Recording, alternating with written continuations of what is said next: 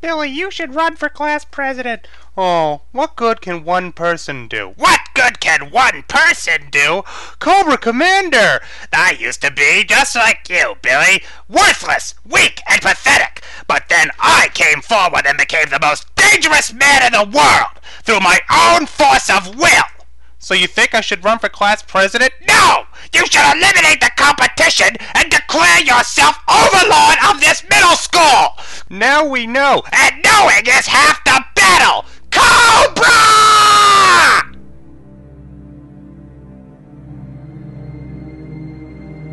Okay, let's get this show on the road, gang.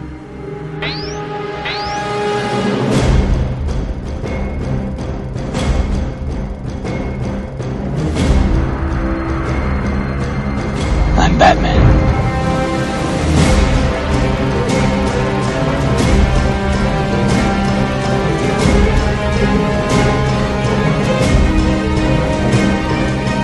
This looks like a job for Superman.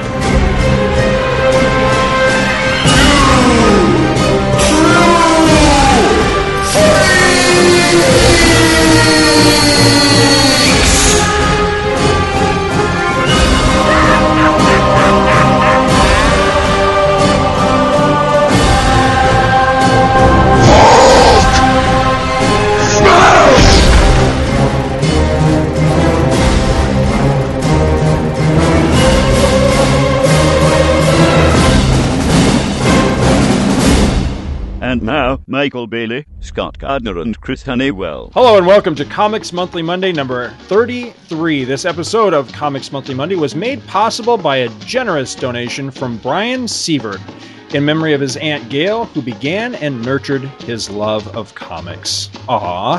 I think that's sweet. That is sweet. I think it very is. sweet. It's almost as sweet as the sweet, sweet money. Thank you. Yes, thank you. The personal thank you for that. It really helps. So before we get any further into this, let's introduce ourselves. I am Scott Gardner. I'm Chris Honeywell. And I'm Mike Bailey, and I had a shitty day. And he's going to take it out on all of us. I just gotta say, Mike Bailey, this is my first time hearing you on your new microphone, and you sound like a different person. It's amazing. It's actually, you sound like Scott with a little deeper voice. Yeah. I'm digging it. It might cause some confusion at first, but I'm digging it. I don't quite know how to take that, but okay. No, it is back to school here in Georgia. The county that I live in and the next county over, they both go back to school tomorrow as of our recording. And I work in an office supply store. Parents are impatient sons of bitches. So last 2 days have been pretty bad. So for the first time on any podcast that I have been on, I'm cracking a beer. Oh, I'm so proud of you. I'm kind of jealous. It is Yingling Traditional Lager, which is my favorite beer. I thought that was a panda. This is so classy. It's usually Scott's drinking like a Bartles and James wine cooler, and I'm drinking like Clorox bleach, or it's always something really cheap. Or whatever else gets you high. Whatever else is under the Not only bathroom don't sink. I have any alcohol, but I have once again managed to kick the soda habit. I am soda free. I have been soda free for you. for Yeah. I don't know, at least a month back. or so. So yeah.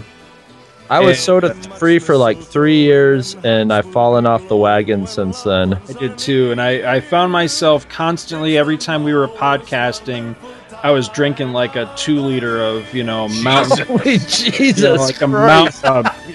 mountain horse piss or whatever from Publix. Right. So it was Right. finally like, the generic battery acid yeah. version of Mountain Dew. And Yep, not yep. only was it adding to the bottom line, but it's just it becomes a habit. You just you gotta have. So Is that what you call your gut?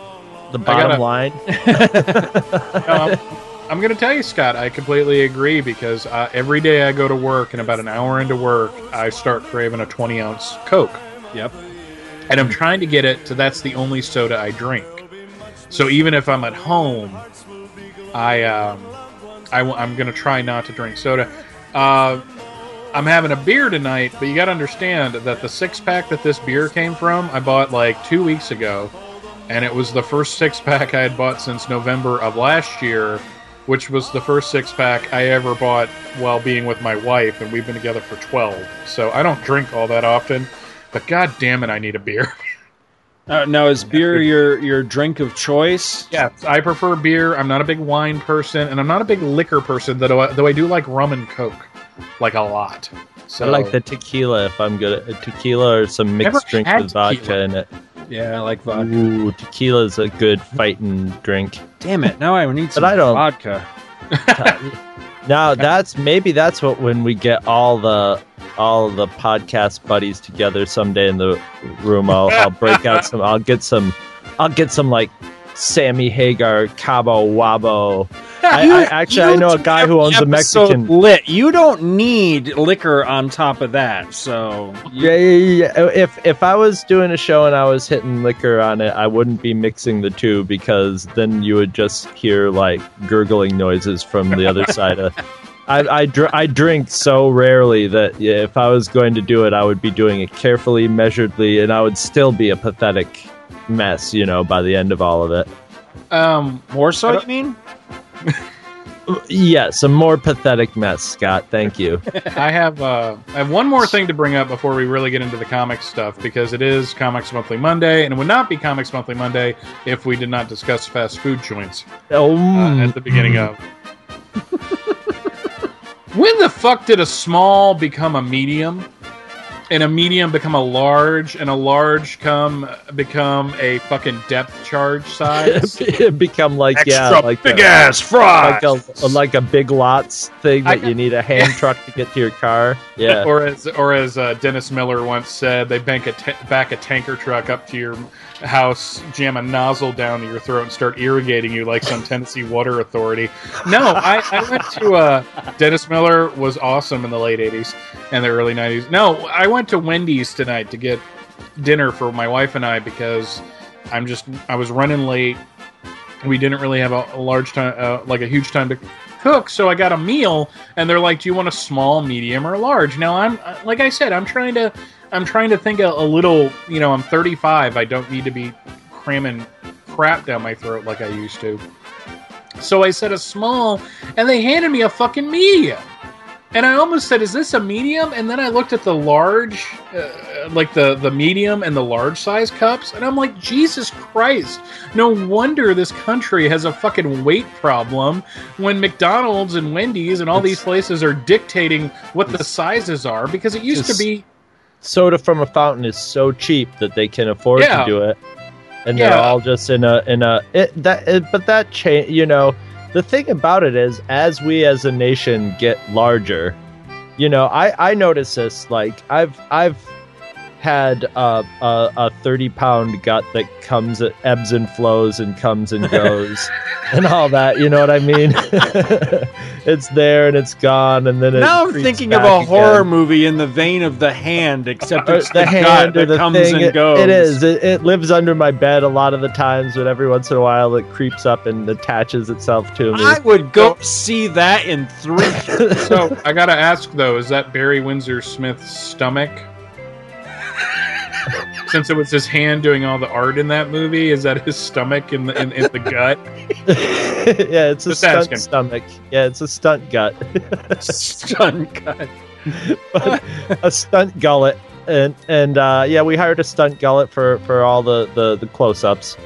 But well, here's the thing: the more you eat, your stomach expands. So I think as Americans expand, that their stomachs expand, and you can actually, you actually have to shovel more of it in to actually feel full. And then there's the whole emptiness inside that we all have that everybody to try to fill. But here's the thing that surprises me: that you guys are saying that these places are voluntarily upsizing.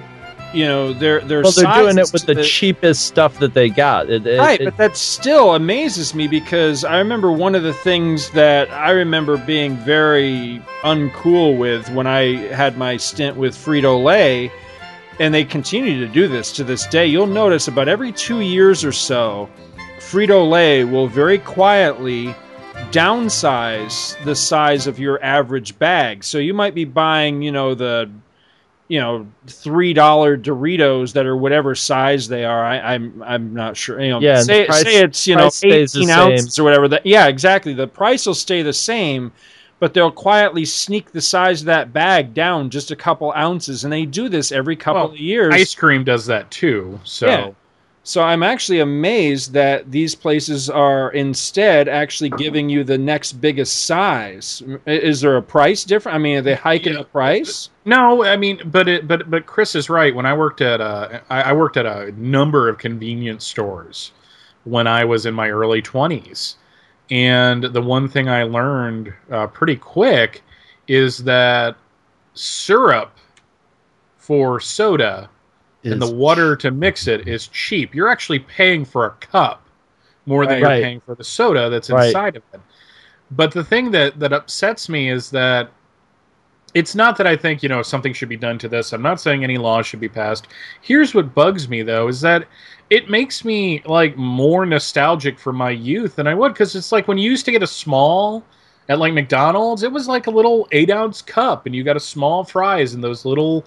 It made you feel like a little girl or something, And if you're wanting to eat not healthier, because if you want to eat healthier, don't eat at McDonald's. But if you're at a McDonald's with a bunch of people and you're trying to eat some, a smaller portion, eat less, it pisses me off that it's like, okay, you can have the small and it's like what a medium used to be, and that's not what I want. So then you have to get the kid size. It just bugs me, and it's like they handed me the drink, and I almost wanted to go, no, really, give me a small.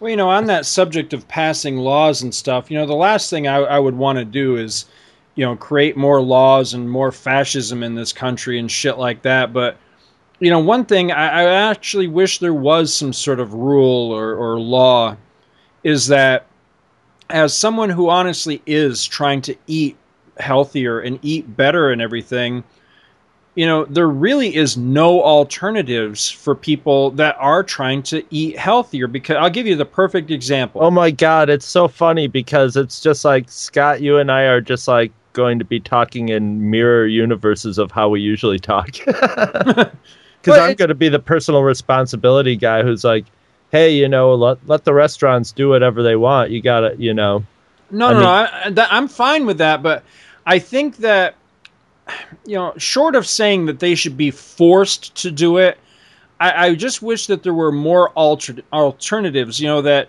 if they're going to offer you the Whopper and the Big Mac and, the chicken fries and all this shit that's absolutely no damn good for you at all, and it's a heart attack in a package, that they should offer just as many alternatives that aren't going to immediately kill you, And really, what do they have? What do they currently offer you through a drive-through window or whatever? Is a fucking salad. I can't eat a salad while I'm sailing down the interstate at 90 miles an hour. They also give you a salad with ranch dressing, which automatically makes it into a Big Mac. Yeah, exactly. But my argument to that is it's better that you eat the salad than the cheeseburger, even if they have the same caloric intake, because on a nutritional level, the lettuce, the tomatoes, the vegetables are going to be better for you. They're technically a bit better for you. And but my point is you run out the door for work, and you're on your way to work, and you got just enough time to probably get to work on time and manage healthy food's expensive, man. Yeah, and manage a quick trip through the drive-through. What alternatives do you have? You've typically got you've got your McDonald's, your Burger King, your Taco Bell, your Wendy's, and that's it. None of those places offer you anything that is honestly worth a shit for you at all. And some of them have like a plastic package full of apples or something like that. But whatever, or like they'll have yogurt with fruit in it, but that yogurt is made from pure whole milk cream. Yeah, I was about to say that. You can't eat a yogurt added sugar. while you're driving down. That's what I'm saying is that all of the crap that's killing us. Not only is it cheaper and everything and more convenient because it's everywhere, but it's easy to eat. It's easy to consume. You can honestly wolf down a Big Mac while you're driving your car. Right. You can't eat a salad and drive. Well, that's the time. That's the bottom line. Not to get too philosophical about it, but that's the bottom line of the whole thing. Is it's the lifestyle that we have come to live in America, where you're on the, where you have to eat in your car and you have to eat on the run all the time, just out of practicality. If you want to eat healthy, the problem or the complication of it is you have to plan it, Right. So you would have to, make up some carrot sticks, the night before and toss them in some ice water in the refrigerator and throw them in a cup, and off you go into the car to eat them and stuff. But it takes you have to work it into your schedule and your routine in order to do stuff like that. And it's hard for people to do that. I agree. That's the other reason why we're a nation of big fat bastards, is because it's time consuming to do all that shit. I don't have time to stand around and chop up fucking carrots. And then on the other side, I don't want to eat fucking carrots. That's what you got. There you have it. Yeah. I think we found the heart of this argument. Right.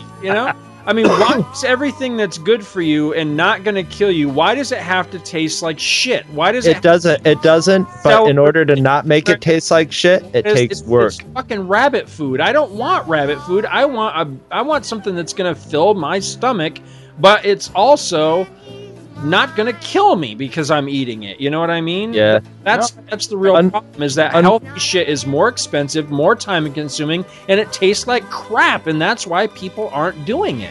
But what's really funny about that is it is more time consuming, and that's kind of like the heart of the entire issue, that we are on the run too much and that we do need to relax, calm down. Right.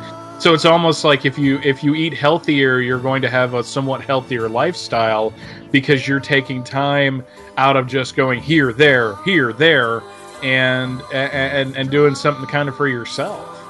That's why, and I hate talking about this because it makes everybody jealous, but when you live the lifestyle that I live, where you don't have a real job and stuff, I've actually, for the last, I had medical problems with my gallbladder that forced me to eat healthy for a long time. But now, now I have time to go to the store and plan a proper meal, and cook it and stuff. And I'm of the theory that even if you're not counting the calories and stuff, if you're eating food, all different kinds of food, and you're making them from the raw materials of what that food is instead of some processed glop, you're just going to do better than if you're just eating pre-made stuff. And the other big important thing is, kids, is to get a lot of exercise. What the fuck are we talking about, man? Where are the comic books? Yes. Holy shit, do you have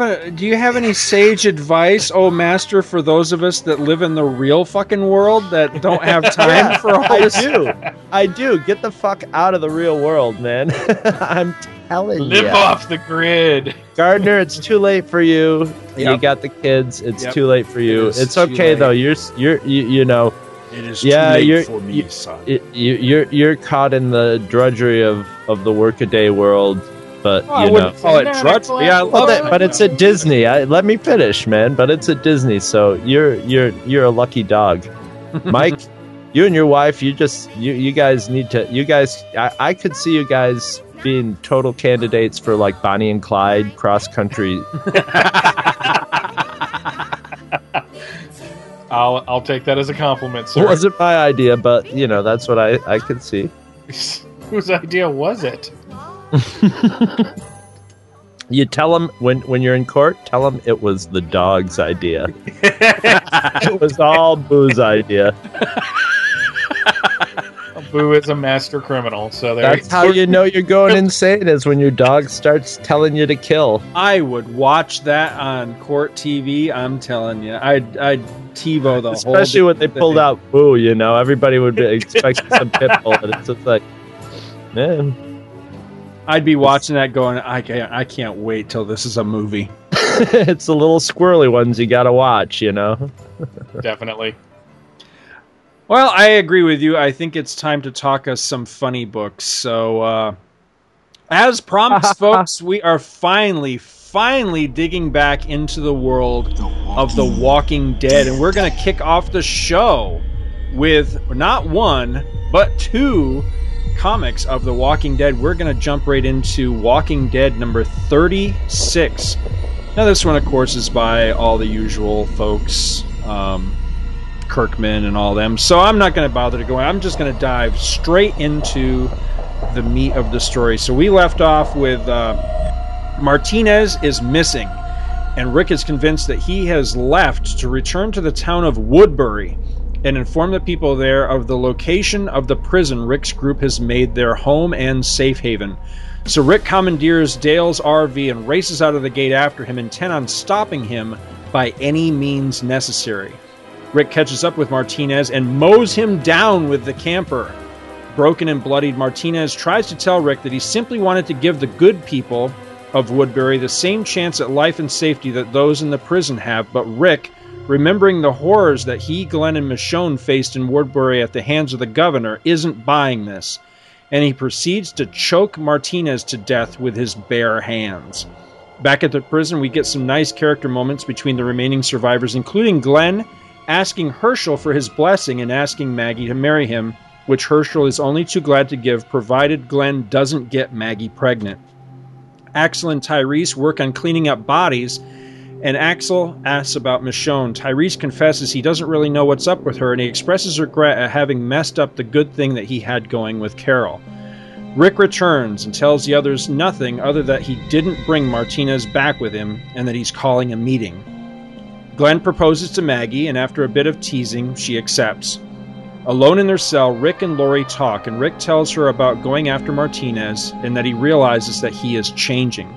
He tells her how he has begun to, quote-unquote, rank people, and that ultimately, given the right circumstances, he'd kill any and all of them to keep his family safe, and he fears that he is becoming an evil person.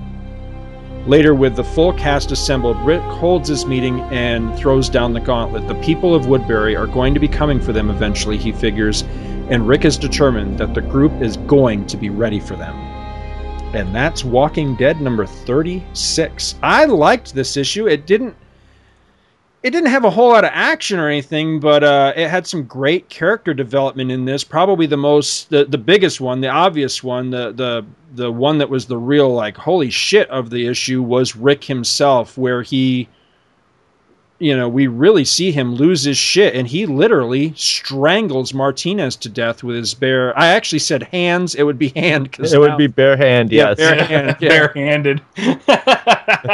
But that double-page spread of Rick standing over the dead Martinez in the field while the Walking Dead slowly approach the body is just great, and it's haunting because Rick, until the conversation later with Lori, really does not show any remorse for what he's done. I mean, later we see that it did affect him, but he also says, something to the effect that he did what had to be, what he felt he had to do.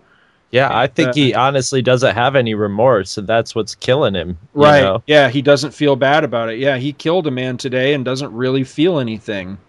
Whereas at one time, this probably would have been something that could have broken him. Now it's just another day in the life, of the world they live in. That would be scary. Well, it's funny that you say that because there's been a lot of insane action in The Walking Dead up until this, and there's this pattern of insane action, and then you have quote unquote day in the life comics, a few where it's just sort of character beats and the story moving forward slowly, but not a lot of bloodshed and stuff. And this is one of those, but a day in the life is mowing a guy down with a camper and then finishing him off with your bare hands. Yeah. What did you think, Mike? I really liked the issue, mainly because I'd like to think, and this is going to sound really weird, that given the circumstances, I could be like Rick. Bonnie and Clyde crime spree. No, I'm serious. Rick is an extremely pragmatic individual in this series, and I think when you have a situation like these people are in, you have to be pragmatic about the situation. You can't think, oh, it's going to get better because all signs point to fucked. You know, it's not going to get better, but if we're going to survive, and I swear to God, I'm the same thing with Rick. You know, I do anything to protect my family. So I see where he's coming from, but at the same time, I think that's how he has to be. The other things I really liked, I loved Herschel giving his consent for God. Why can't I remember the character's name? Glenn Maggie? For Glenn marrying Maggie. I mean, it was just because Herschel has been kind of a hard ass this entire time. And I think this isn't the first time, but this is one of the first time where he smiled and hugged him and is just like welcoming him into the family. And that was just kind of cool. And I love the look on Glenn's face when Maggie says, I don't know, can I think about it? Yeah. That just, Adler just nailed that. What? Uh-huh. And him messing with her and all that. I mean, it was just a really, really touching scene in this really serious and intense issue. Well, you know, Herschel's lost a lot of family, so now, you know, I'll bet you it was just nice for him to gain some family back, really. And stuff like this tends to break down those hard-ass people, you know, a little bit. But the thing is, you know, what Rick did, he had to do. It doesn't matter that he's like, I was going to bring the good people here. That's not the fucking point. The point is that if the governor is still alive, he's going to be in charge. And Martinez is going to get found out. You know, so if Martinez was on the level about, you know, like, I'm just going to bring the good people here. Well, no, the resources are stretched thin as it is. We don't need any more people in our little group. And even if that's what he wanted to do, Rick couldn't trust him to be able to do that. You know, why? Even if that's what Martinez wanted, you know, why take that risk that he might not be, that he probably wouldn't be able to pull it off. So yeah, you know, I mean, the thing about it is, and I'm sure Rick, that's why he has no regret. If there had been like a real moral dilemma, a true moral dilemma about whether he should have gone and he wouldn't have ran to the camper and gone out and got it. He would have, you know, fussed about it a little bit and you know, agonized over it. But no, he got in the van and did what he had to do and then agonized over it a little bit later, you know. And here's the other, well, he's a cop, that's kind of what they do. But here's the other thing. If Martinez was on the level, he should have gone to Rick and said, let's plan a rescue effort. Not sneak out. Right. Which makes it look like you have something to hide. You know, him saying this now is like, I'm trying to cover my own ass. No, you don't understand. Don't kill me. I was just trying to bring the other people here. If it was, you know, Rick, let's talk. Hey, you know, there are some good people in that town that deserve to be here. And then, you know, everyone could have kind of decided collectively. But no, he fucking ran off. I mean, that looks bad. That looks like you are trying to get away with something. So, yeah. So, I had no problem with Rick killing this guy. It had to be done. And I know that sounds harsh, but... No, not really. Not in the context of The Walking Dead, for sure, you know?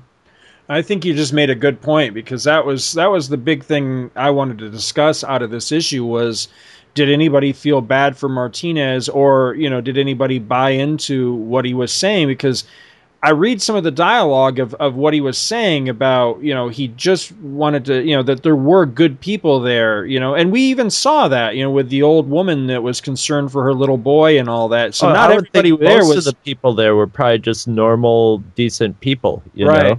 But as Mike says, you know, the simple fact that Martinez didn't go to anybody in the group and say, hey, you know, there are good people like that sweet little old lady back in Woodbury. Can we do something for him? And instead chose to just run off, makes him look incredibly guilty. It makes him look like he was an agent of the governor, even though he denied here, you know, in his dying breaths, you know. Well, that's sort of how I felt about Martinez, was just like, oh, geez, you know, he was shaping up to be a sort of a good guy, but it looks like that's not the case. And then you start thinking about it.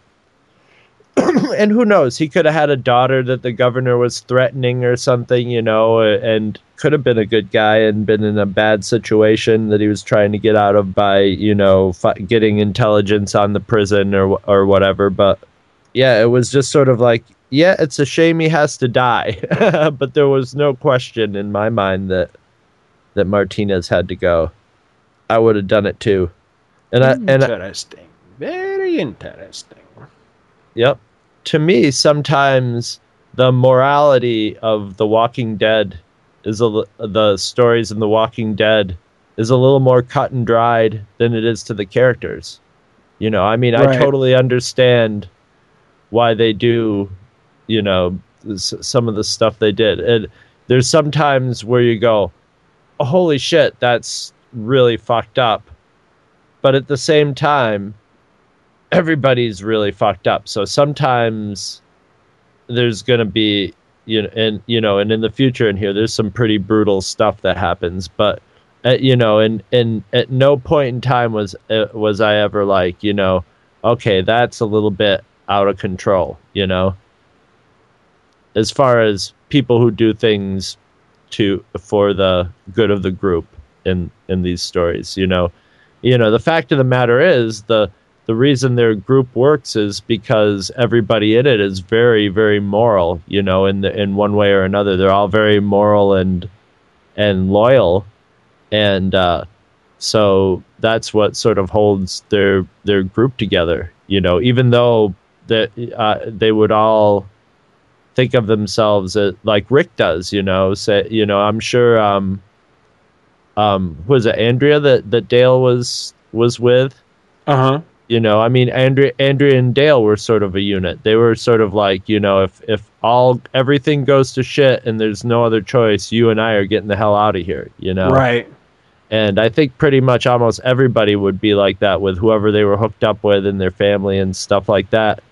But it wouldn't be until the very bitter end. So, you're finding their group and their group is with these moral people. It's because they're all really tough moral people, but most of the other groups that are out there are groups that are working because they're completely immoral and ruthless. So right. It's a very, very interesting dynamic. It's a very black and white dynamic for a book that seems on the outside to be shades of moral gray, Yeah. Oh, we want to go on to the next one? Oh, yeah. Oh, that's me, isn't it? It is you. All right. Well, just like you said on the last one, it's the same cast of characters, same, cast of creators. And we begin with, I wouldn't say it was a dream, but, it's a scene of Laurie and Shane building the beast with two backs out by the side of the thruway. And Laurie's and we see Laurie sort of hanging out in bed with Rick, and she's like torturing herself thinking about it. And she had an affair with Shane way back in the beginning, while Rick was in a coma, or while they thought Rick was in a coma. So Rick's sort of clueless, and he's just sort of worrying and making plans for the coming baby, that he wants to build a bassinet or something. And then we get sort of like the last one, just sort of like a daily slice of life, and from the way it seems, this goes over the course of days, a few days in a row. And, we see Carol poking around the infirmary to sort of check out the new doctor and make friends with her. And Patricia and Billy are discussing, how they feel about Otis dying and whether they were going to the wedding that was coming up, which in the next scene, there we are in the wedding. And Maggie and Glenn become man and wife in the lovely prison cafeteria cathedral, and of course, honeymoon shortly ensues.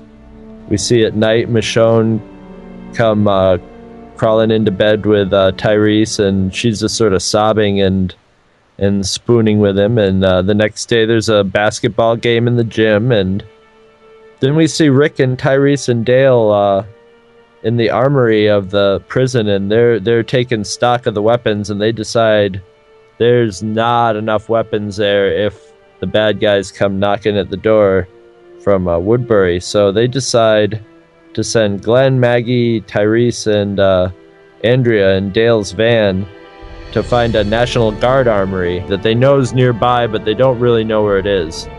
So, then we see at the end, it's sort of like a bookend. Rick's going to bed with Lori, and she takes the opportunity to just sort of blurt out that she wants to have a talk with him about Shane.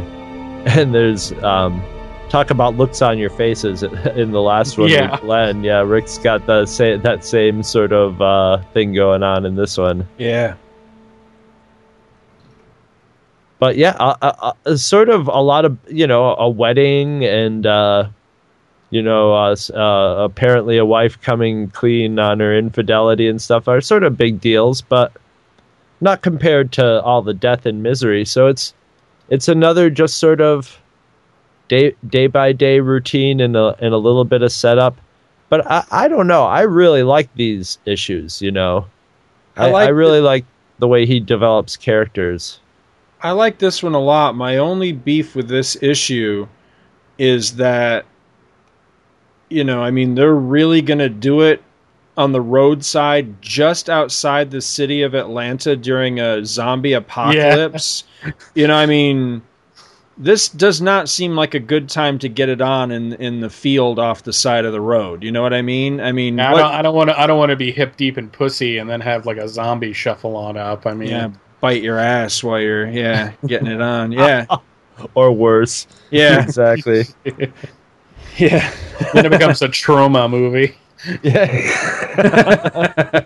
I know that might seem nitpicky, but every time I read this particular issue, that's the thought that occurs to me every time. That's the thought that occurs to me too, so don't worry. It just seems, talk about your unsafe sex. That's about as unsafe as it gets right there.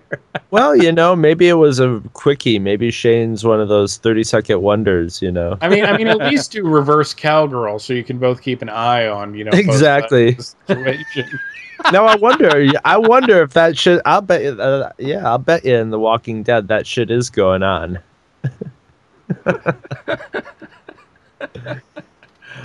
They have more three-ways because that way you can have There's always somebody with an eye out. Yeah. All right, go. Okay. You're on watch. But other than that, in the scene where we finally see Michonne show some emotion, where she crawls into bed with Tyrese and just kind of looks like she just kind of sobs herself to sleep. Other than that, I don't really have a whole lot to comment on this issue. It was a good one, and it moved the story along, but it wasn't, nothing huge happens in this one, I didn't think. It was more setting up for, what's presumably going to be a huge discussion in the next one, with the cliffhanger ending and all. And I agree with you. I like the look on Rick's face. He's like, no. See, I take it that Rick is probably thinking she wants to talk to him about him killing Shane. Because it's been so long since I've read this issue, the next issue, that I don't remember. But that's kind of what I got from that scene. I liked this issue too. I thought, like y'all were saying, it moved the story along. We had some nice character moments. The wedding was kind of sweet. Characters were talking and interacting sometimes for the first time. Tyrese is so amusing in the scene where Michonne comes in, because at first he's like, "Do you want to have sex? Oh, you're crying. Okay, I am totally." Look on his face in that final panel is, "I am totally unprepared to deal with you emotionally right now, but I'll hold you if it makes you feel better." Well, in the middle of the zombie apocalypse, who wants to start dating a crazy girl? Although Tyrese seems to be batting 2 for 2 so far in his post-apocalyptic. Yeah, but this one can really kill him. Yes. Well, this one also. Yeah, I don't know. I think I would rather have a killer crazy girlfriend in the zombie apocalypse than a useless buckler under pressure one like his last woman. As I've said before, and I'll say it again, they're all crazy deep down. It's just a matter of how close to the surface it is. I find it interesting that Kirkman points out in the letters column part, which honestly, I don't usually read the letters column all that closely, but this just happened to jump out at me here where he was answering somebody's letter, and he point blank says, "I don't think I ever said the book would end if Rick died. It could easily continue after his death." Yeah, he said that a bunch of times in the letters. He was basically said, really, I just want to stress to you, I don't know what's going to happen to everybody in this, but nobody's off the table. Nobody and nothing is off the table. He said you can come into this book years down the line and not recognize anybody in it, Right. And you really have to keep it like that, otherwise you grow complacent as a reader. I mean, if you think, well, they're never going to kill Rick, then you always kind of look at then Rick in danger doesn't have any drama to it. But if the right point blank tells you, he could die at any time, it's like, okay. Well, I think the masterful thing about Kirkman is he plays it a little both ways. That's on the table, but he's still always able to lull you into thinking, well, yeah, nobody's off the table, but Rick's off the table, or this person's off, Michonne isn't going to bite it because she's the coolest character, or whatever. And he'll lull you back into it, and then people will die, and then you'll be like, oh my God, that's right, oh my God. And then you'll see all the shocked letters from people going, I can't believe you killed so-and-so, and it's just like, why can't you believe that? He's been telling you. Or they'll complain about his choice of who gets killed, and it's sort of like, well, you're missing the whole point, because in the whole zombie apocalypse, nobody really has their choice of who's going to get killed next, Yeah. it's just sort of how it is. Well, in a zombie apocalypse and in life in general, for the the vast majority of people. So, I think he does a masterful job of keeping it to the point of where you don't just write everybody off because you're like, they're all going to die anyway. Everybody's going to die anyway, so I'm not going to get attached to people. You still get attached to people. And even the characters in the books are always saying, you can't get attached to anybody really, and you can't get attached to staying in a place, but they're humans and they keep doing it, And no matter what life throws at them or what Kirkman throws at us, they keep going back for more. They still keep retaining some crumb of humanity, no matter how altered it is or mutated it becomes. I love it. Love me my Walking Dead. I'm glad we finally got back to it. That's why we did it at the beginning of the show, guys, because you know how we can talk. We can. And I'm hitting the rip it, which is 99 cents for a big like half-liter thing of Rip It. So it's cheap rot gut energy drink. Well, before we segue into something else, does anybody have anything else or need to take a break or anything? Or are we ready to just jump right into the rest of the episode? I say we go a little longer before we do a break, but we should do a break sometime so we can play commercials and fun stuff like that, or whatever the hell we call them.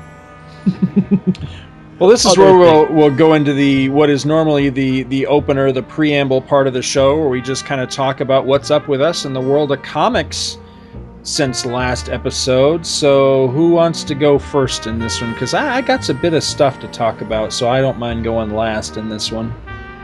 The only thing I got is I saw Captain America right before we started the show, actually, probably a half hour before the show. But that's my only comic related. That could take over the entire segment. Do we want to talk about Captain America? We could do it on a timer and then just end it. Or we could agree to do something where we just talk about Captain America at some time. I wouldn't mind doing that. I would rather do that like we did with the other movies that have come out, like Thor and X-Men, where we sit down, maybe drag in a couple other people. That totally works for me. That totally works for me. I'll just mention that I thoroughly enjoyed it, and I recommend it, and I think everybody should get out there and see it. If you're a comic book fan, especially if you're a Cap or an Avengers fan, definitely get off your ass, get out there and see it. I'm not a Cap or an Avengers fan, and I enjoyed it thoroughly. It was great fun, and all I'll say is what I really liked about it is they played it straight up. You know, yeah, they didn't mock it. They didn't make fun of it. They didn't try to say it's cheesy. No. I mean, he was flat out, honestly, the all-American kid. You know, he was, he was just, the good guy, and it's very rare you see that character. He wasn't a rogue or a scoundrel at all. You know, he was Mr. Goody. And he wasn't driven by angst or dead parents or anything like that. Or any kind of cry. He was, he had a little bit of like, okay, he's been bullied and he doesn't like bullies or whatever. But it was just, he was straight up. He was a good guy. You know, he was one of those good guys, and everybody knows people like that. So, I like that. There wasn't, and I thought it worked well. Joe Johnston's very good choice for World War II sort of visuals too. So it was a lot of fun. I think the movie that's going to make my brain explode is going to be Rise of the Planet of the Apes. I'm going to be watching that real soon, and I cannot wait. Me either. What do you got, Mike? Well, I got a couple of things. I went to the comic shop yesterday, finally, after trying to do so for 3 days and kept getting sidelined, mostly by work. I picked up, I was very happy to get these, 5 early issues of Superman Family, 167 to 171 for $2 a piece. Nice. Some of them are not in the best of condition, but they're eminently readable. I mainly picked up 171 because I was a guest star on Batgirl to Oracle, a Barbara Gordon podcast hosted by Stella, who is one of my cohorts on the Spider-Man Crawl Space. And this Superman Family 171 has a story in it with Supergirl and Batgirl teaming up. And I'm going to open it up and go to the page in question and describe it for everyone that hasn't read this, because basically what happens is that Supergirl gets thrown in some water, is injured, and Batgirl dives in and saves her, gives her mouth to mouth. Yeah. And when that doesn't work out, drags her over to a car and forces her mouth onto the gauge. Oh, yeah.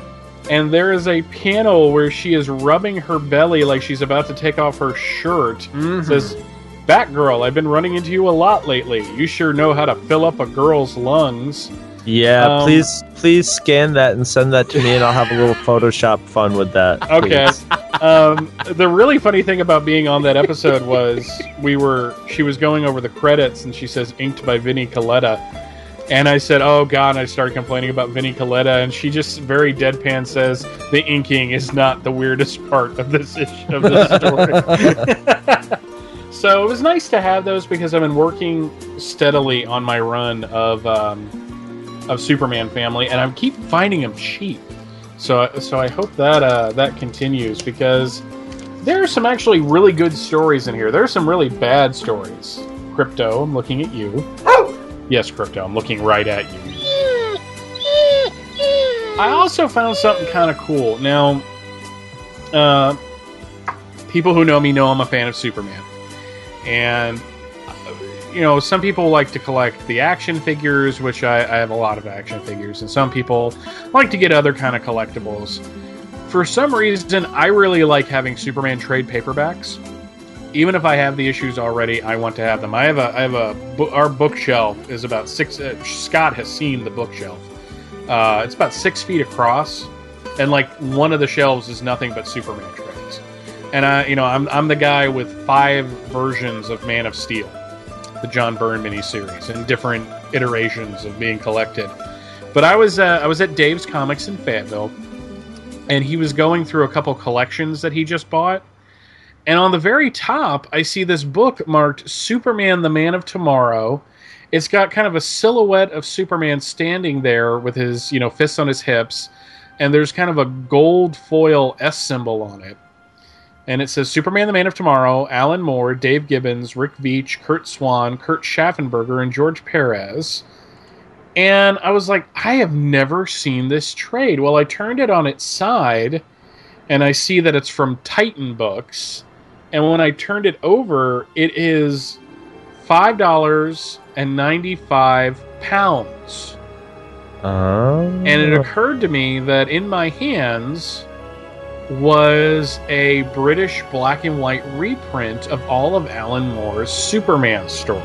So you have it starts off with the DC Comics Presents with Swamp Thing, then it has For the Man Who Has Everything, and then Whatever Happened to the Man of Tomorrow in glorious black and white.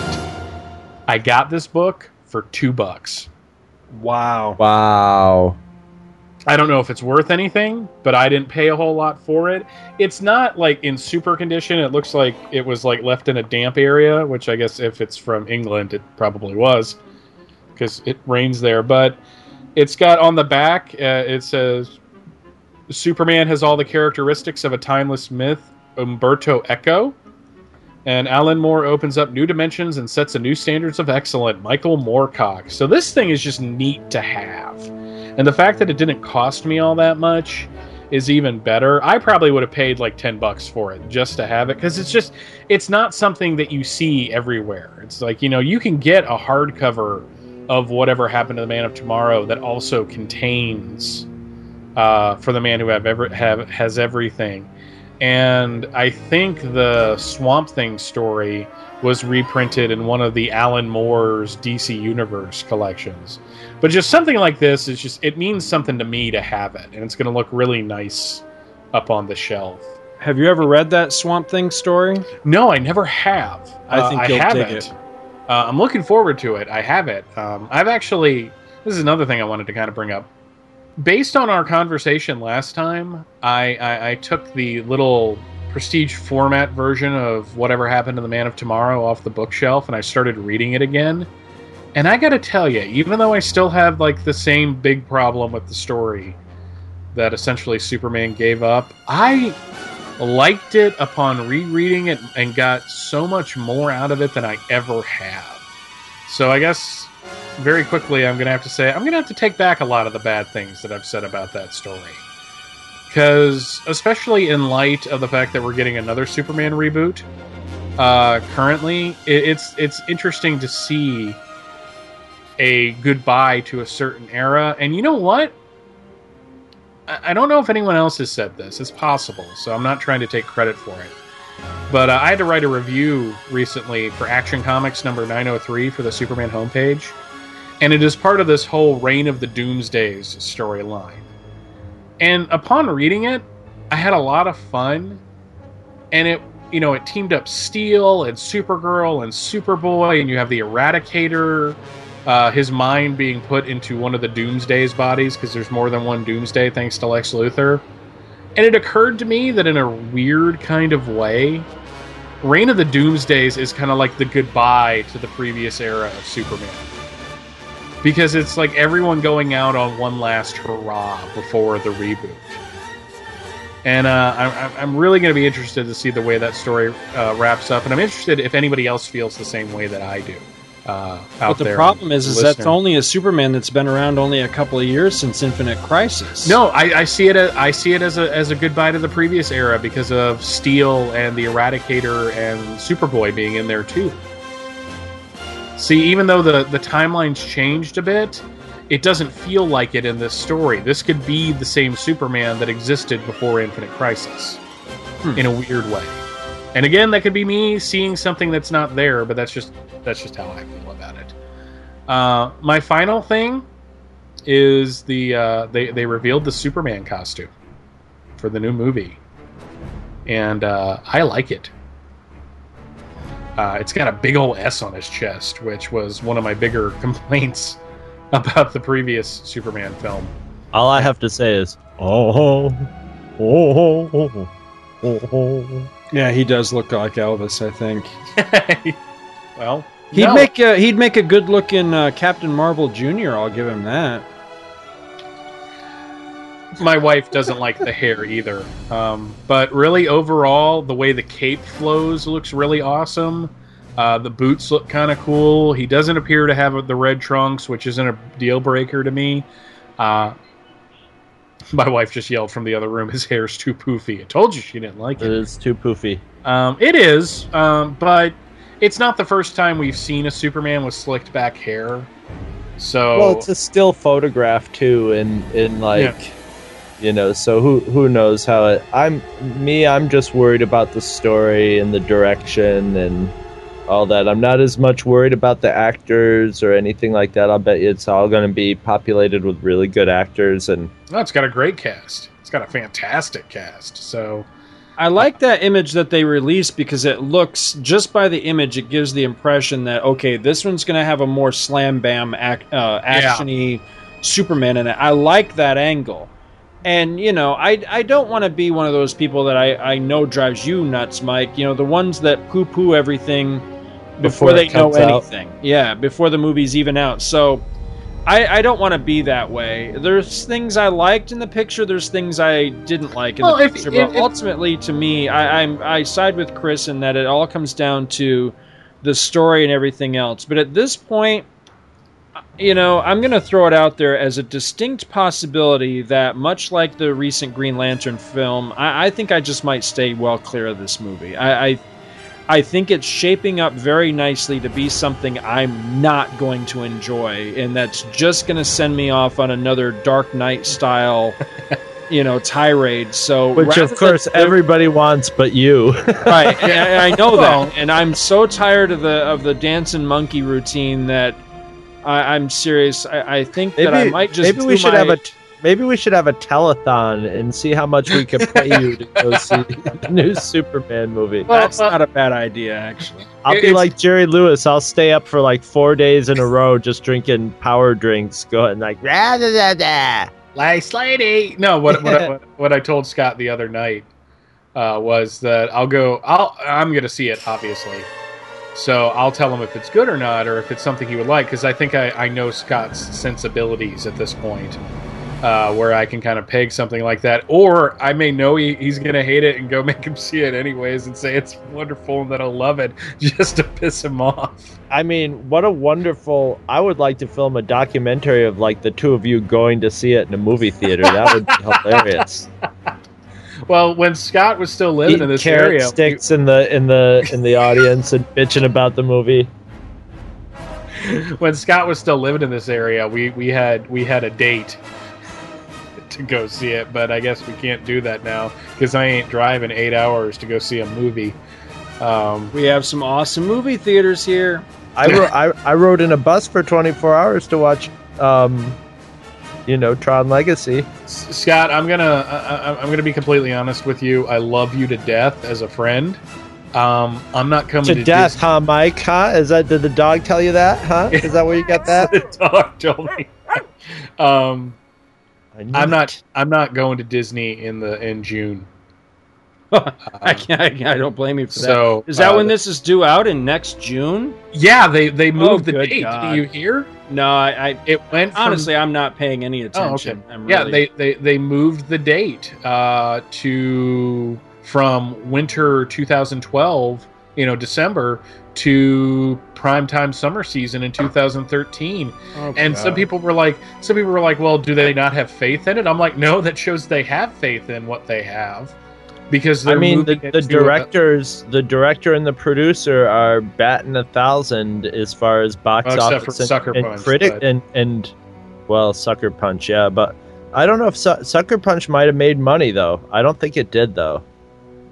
I don't know. It tells me, and I'm not trying to be an ass, but it tells me that we're spending way too much time talking on a subject that's not even going to be relevant for at least another year yet. Because, I mean, it's so far out. All we've got is who's cast and one picture, one still. So I didn't really want to get into it too much. I just wanted to get into the fact that I really liked what I saw. Right. And I wasn't expecting that. I was expecting to be really disappointed, but when it popped up on the net Friday, and I saw that S that looked like the Earth 2 Superman S. Yeah. And I was just like, that thing is fucking huge. It gave me sort of a Fleischer Superman vibe, to be honest. I don't know why exactly, but well, I kind Fleischer the picture and the a Fleischer cross. Who's the guy who does the painting? Alex Ross. of It has a little Fleischer cross with Alex Ross to it. Yeah. That's what I thought. I mean, Yeah, I can it doesn't forgive look like- everything going on with this movie so far, from who's writing it, who's producing it, who's directing it, some of the names I've seen attached to who's starring in the movie. I can forgive all that stuff if ultimately it comes out and it doesn't have some just completely ridiculous story like Superman Returns, and is instead, at its heart, a fun, lighthearted, Captain America-esque slam bam action fest, then I'll love it. Because that's what I really want at this point out of a Superman movie. Because the Reeves movies, as awesome as they were, the technology really wasn't there for the epic, truly godlike beings to be throwing cars around and smashing buildings and stuff. I mean, Superman 2 is an impressive movie for its time with that sort of thing, but still It's very slow paced. Those fights look slow paced compared to what they were the coolest shit when they were hucking buses around, but what they can do today, they did it very slowly. Yeah, exactly. But I mean, what they can do today could be super impressive. So if they don't bog it down with some idiotic story and instead just make it pretty much an action or slugfest, then I'm there for that. But if it's, some goofy, angsty, Dark Knighty type of thing, then I'm just going to avoid it like the plague, because that's really what I fear. I fear that's the direction that it's going. So. You see, basically Zack Snyder, you're on my list, man. Zack Snyder, I see you. I see what you're up to, and I don't like it. So that's, I will admit that I truly am prejudiced against it because he's directing the movie. And Christopher Nolan, I really don't have that much of a grudge against Christopher Nolan. I kind of sort of like his first Batman movie and the Dark Knight, whatever. But his other movies that I've seen, I thought they were decent movies. So I don't think he's like a complete hack like hack Snyder is. But yeah, I'm just completely prejudiced. I personally like he's in the Roland Emmerich section of my hate Rolodex. That I carry around in the black pit of my soul everywhere. Yes, Hateodex. My Kilodex. What else did you have, Mike? That was it. All right. It was a big old Superman week.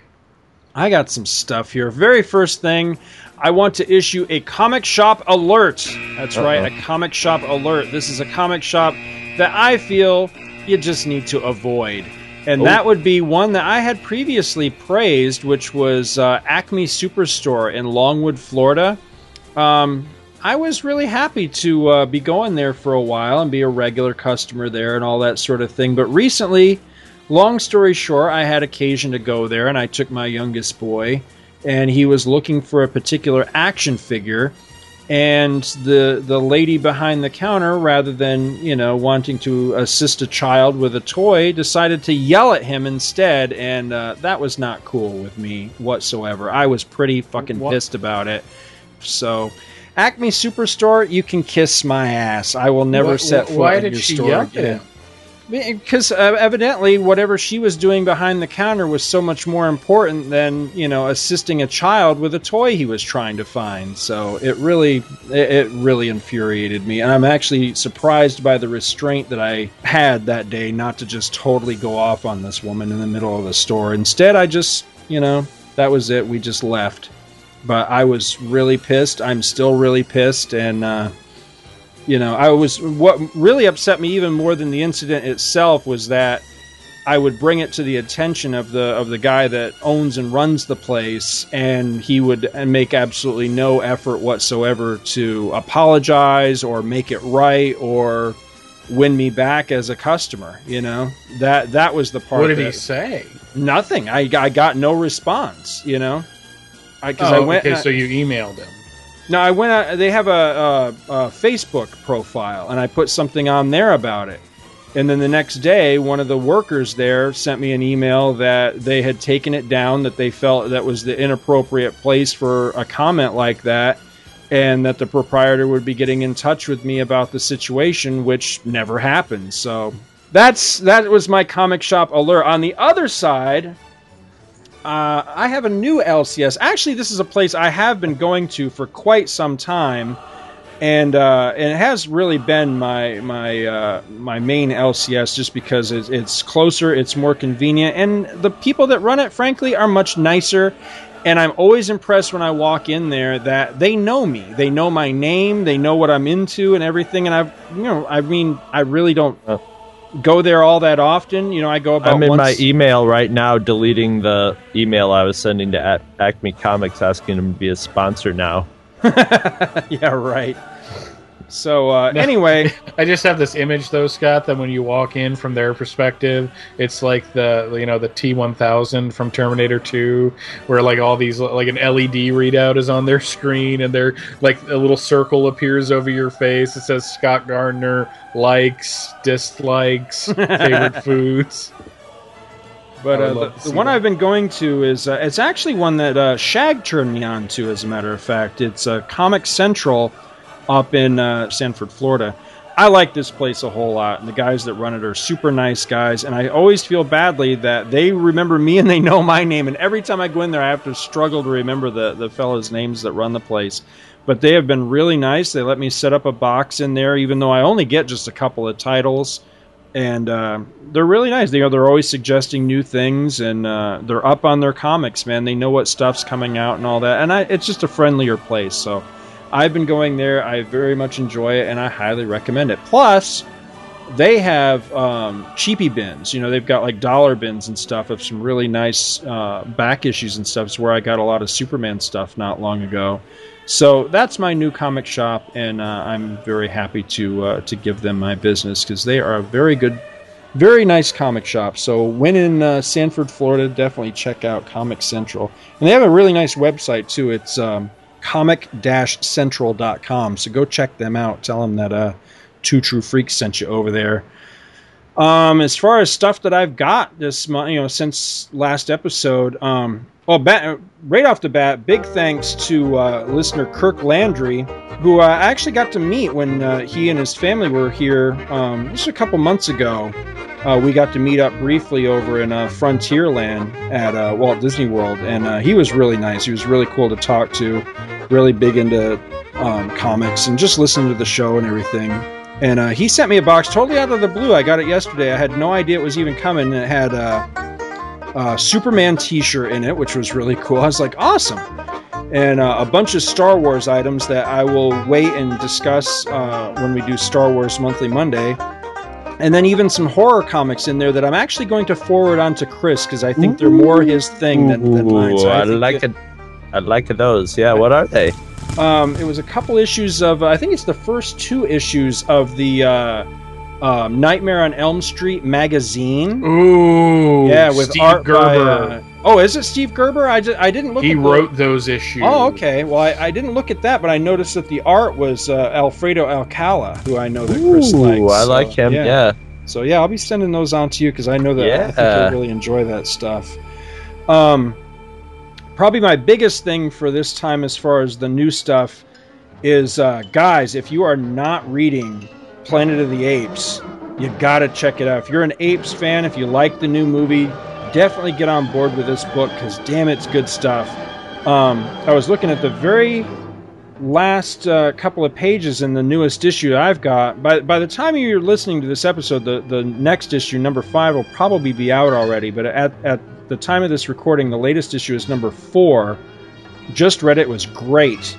Really, really good stuff. The killer of the lawgiver was finally revealed and everything. Anyway, there's an advertisement at the end of the book that the Volume 1 trade paperback is coming out already. And I think what it is, I think it's collecting the first 4 comics, the first 4 issues. It's only going to be $10. It's $9.99 for the trade paperback, collecting the first 4 issues. It says this August. It doesn't give an exact date. It just says this August, out the same month as the new movie, it says. And then the next issue number 5, is only going to be $1. This is what is known as a loss leader. I'm hoping that's all it is. I'm hoping that this isn't a sign that the book is in trouble, but rather that they're just trying to, gain new readers and get the attention and all that. I'm hoping that's all it is. Trying to time it with the movie. No, exactly.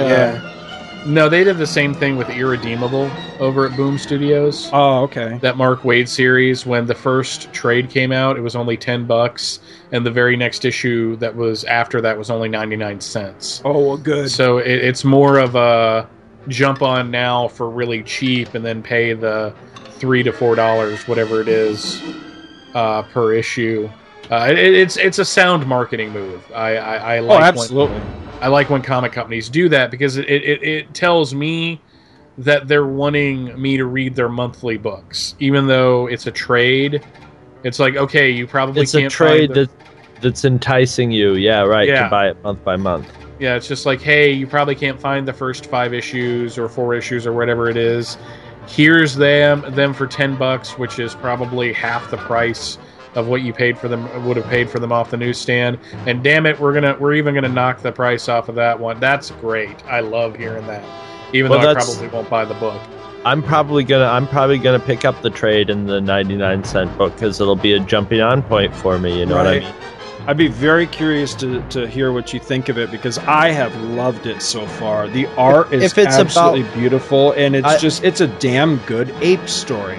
I leafed through it, and I did notice the art's beautiful, and I just love monkeys, man. So if you're telling me it's a good story, I'm telling you, I cannot wait to see this movie, because I will have to restrain myself in the theater. The only thing that could possibly distract from me going nuts was if it would be like when I saw Greystoke, and they brought in the load of special students, from the local.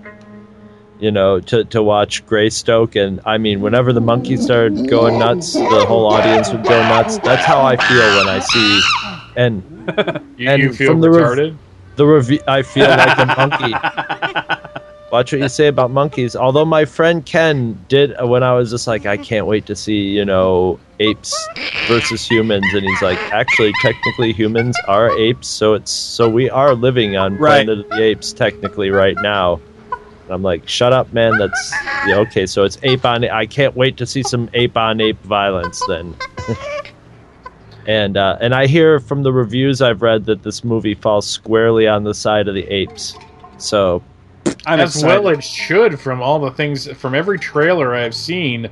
Yeah, those fuckers had it coming, is all I'm gonna say. The international trailer that Scott sent me a link to was the first time I saw anything involving James Franco's father, and the fact that neighbor is sitting there poking his freaking chest. Yeah, it's just like, I'm just like, don't do that. He's a chimpanzee at heart. They're fiercely territorial.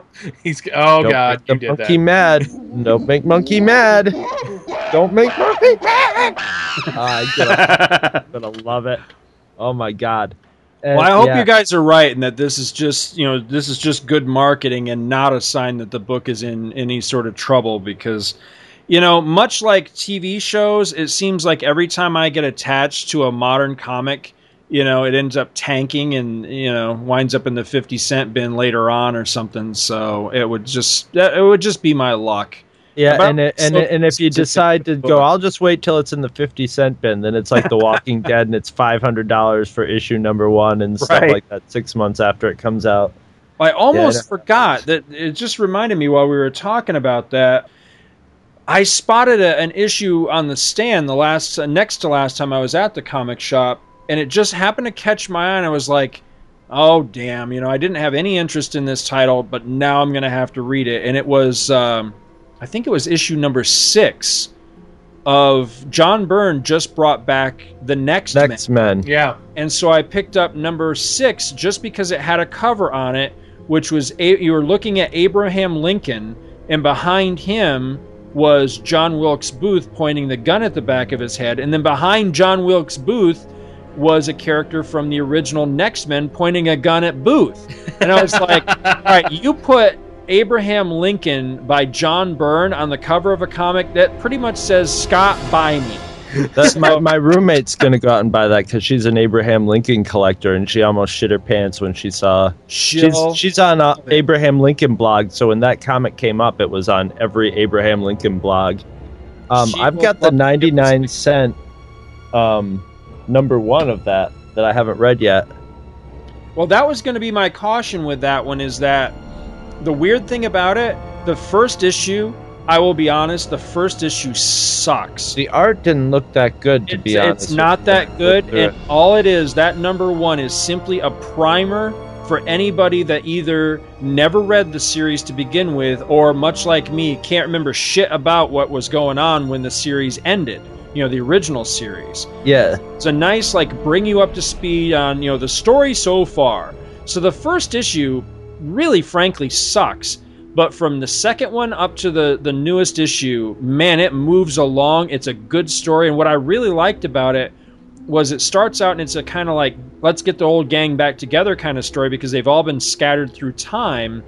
But they're very selective on who they bring back. And the character that I liked the very least from the original series so far has not reappeared, and I'm hoping he never does. I think John Byrne has become a real lean and mean writer lately. He's his Star Trek stuff is concise to the point. It says Star Trek, and it's unpredictable too. He takes it and he always makes sure to throw a little unpredictable, that you think it might be going one way and it'll go another way, and the ending isn't always what you would expect and stuff. He's just becoming a really good science fiction writer. Right. Not that he wasn't before, but I think he's really in his interim of not doing much, I think something is really gelled. His art, I don't know if his art is definitely not up to the level of in his prime. I'd like to see what would happen if he was working with an awesome inker, what I will agree with that. Happen. Yeah, I will agree with that, because the only part of Next Men that I think is a little bit weak is I think he could be inked a little better, because I've never really, and this even goes back to Byrne's heyday when I felt he was really at his peak. I still never really liked Byrne inked by Byrne. You know? I think he inks his stuff too thin. Yes. Well, the thing is that when he pencils, from what I understand, he would do a full out pencil. Everything's full.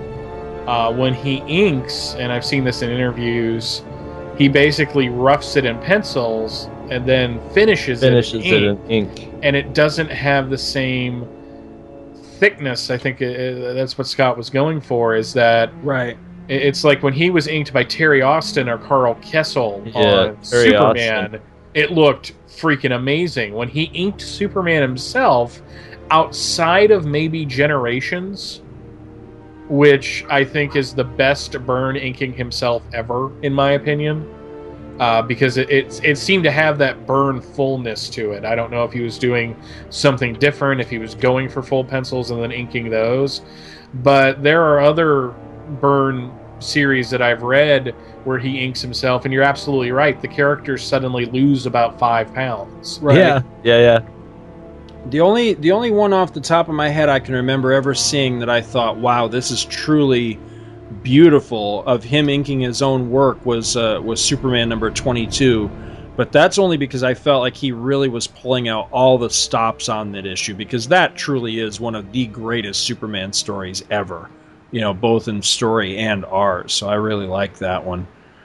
But yeah, I think I'm on board with this new Next Men series. I've really enjoyed it so far, and I loved the story of... I just totally blanked on the character's name, but she was the black... I think she was a CIA agent, if I remember properly, but she's with some shadowy organization, but she was the black woman in the original series that was a friend of the Next Men. Well, she winds up back in time to pre-Civil War South, in America, and really has just a hellacious time. I imagine dealing with it, but it was written really well, and I really enjoyed it because she's very strong-willed and very defiant, and just goes through hell. And she's a black woman. Yeah. Yeah. And basically, when she realizes where she is and what's going on, she basically learns to kind of bide her time until the time of the Lincoln assassination. And that's where it just takes a very, very interesting turn that I really enjoyed a lot. But yeah, I would recommend, if you were a fan of the original series, or if you're just a John Byrne fan, or if you just plain want to read some really good superhero / time travel stories, the new X-Men series I think it's pretty solid stuff. Somebody on the forum, actually I think it might have been Andy Leland, somebody on the forum clued me in that there's going to be a new $6 Million Man series, and I'm fucking psyched for that, man. And I'm not so crazy that Kevin Smith is attached to it, but the guy I was talking to at the comic shop says that they're basically putting his name on it, but his understanding was that Kevin Smith is kind of like doing like plotting, but then it'll be other people that are actually doing everything else with the books, which means so that way he can actually finish. And yeah, exactly. So I'm excited about this because, based on some of the art, I wasn't sure if they were just taking the name and going in a different direction or what, but supposedly this is actually the original Steve Austin from the TV show, picking up TV show continuity and everything. So I'm excited for that. I think that could be some good stuff. As far as what I got, as far as back issues or what, I only got just a couple of things this month, but I was pretty excited about both of them. I don't know if you guys have heard it, but I finally... Chris, remember that Phantom Zone? We did a recording for Phantom Zone, this had to be 2 years ago. 2.5 years ago. Yeah, it was a long-ass time ago. Well, I finally got around to releasing the recording for the first issue that we did. And we had a bunch of our friends were on with us, like Mike Bill Sanchez, Juan Castro. Well, I was listening to that, and Mike Petit was talking about a trade paperback that at the time he had just gotten, which was the Phantom Zone trade that reprinted a bunch of early Phantom Zone villain appearances and stuff. Oh, yeah. I picked that up on the cheap for, I think I paid $4 or $5 for it. I haven't had a chance to read it yet, but I'm really excited to read it because it's got the Charlie Questel story is in there. And I've always wanted to, I've never read it. As much as a fan as I am of the Phantom Zone miniseries, and Charlie was a major character in that, I've never actually read the original story that introduced that character, so I'm excited for that. And it just looks like it's going to be a fun read. I've always wanted to read that book, and it kind of just fell in my lap. And then the thing I was most excited about was literally 4 years now, I have been trying to track down 3 different, there are those Blue Ribbon, the DC Blue Ribbon Digest from back in the, I think these I remember 70s. those. There's 3 of them that I've been trying to get, which are the Jonah Hex and Other Western Tales. There were 3 different ones. And just recently, for a measly $3, I got Jonah Hex and Other Western Tales #1. It's a little bit beat up, but damn, is this great? Because it's all reprints, so there's no original material in there. But I love it for nothing else. But the front and back cover are painted pictures of Jonah Hex, and the one on the front is Jonah in his Civil War getup and everything with a smoking gun, just really creepy picture. And then the one on the back is him riding through this creepy-ass cemetery that looks a lot like the one that's out in front of the Haunted Mansion or something. And it's really cool. It's just him riding General away from this cemetery, and I was like, this is awesome. So I'm excited just to read through here, because it's not just Jonah. It's got Jonah, it's got Scalp Hunter, El Diablo, Billy the Kid. It just looks like it's going to be some fun, Western material. And the Billy the Kid one looks actually really interesting, because this was the book that was in All-Star Western before Jonah came along. That was the strip that was in there. And it's done by the same people that would eventually do Jonah. It's Michael Fleischer and Tony DiZuniga doing the art. So it should be interesting to read them doing their stick, but with a completely different character. I wonder if there's any hint of Jonah in that prior character at all. So I'm excited to read that. I'm a sucker for digests anyway. Oh, yeah. I love stuff in digest form. Well, it was like Mike was saying about Superman stuff. I'm like that with Star Wars stuff. I don't care if it's a reprint of something I've read 1,000 times. If it's in a slightly different format, I love it. You know, I want to have them all. Well, wait till you hear in Star Wars Monthly Monday what I got from Kirk Landry. You're gonna be so jealous. Since I'm not on Star Trek Monthly Monday, I do want to point out that today for $8 I bought one of the pre-special edition box sets of the 3 films from my buddy Brad Douglas, who had it up on eBay. It was $8 with shipping. Ooh, that's not bad. So, and I have 2 functioning VCRs, so I will actually watch them. So this is the pre-special edition? Is that what you said? Yeah. It's the one before the black boxes that came out, like 94, 95, which had like... This isn't the one with the hologram cover on it, is it? No, this is before that. Oh, okay. Is this the one? Does it have like Yoda on one and Vader on one? No, it's the one before that. Okay. Ah, okay. I know the one you're talking about. I've got all the releases. Yeah. If you're one of those people that watch VHS, pretty soon I have boxes and boxes of VHSs. And if there's any listeners out there who are VHS enthusiasts, talk to me. I might be able to like get you some VHS. I've got some neat stuff on VHS. It's basically useless to me. I am such an idiot because not long ago I was at I think it was a Goodwill or Salvation Army, one of the two. And, you know, if you go to one of those places these days and look at their VHS tapes, I mean, they're anywhere from, the most you're going to pay is $1, but most of them are like 30 cents or something. Now, it's ridiculously cheap for VHS tapes.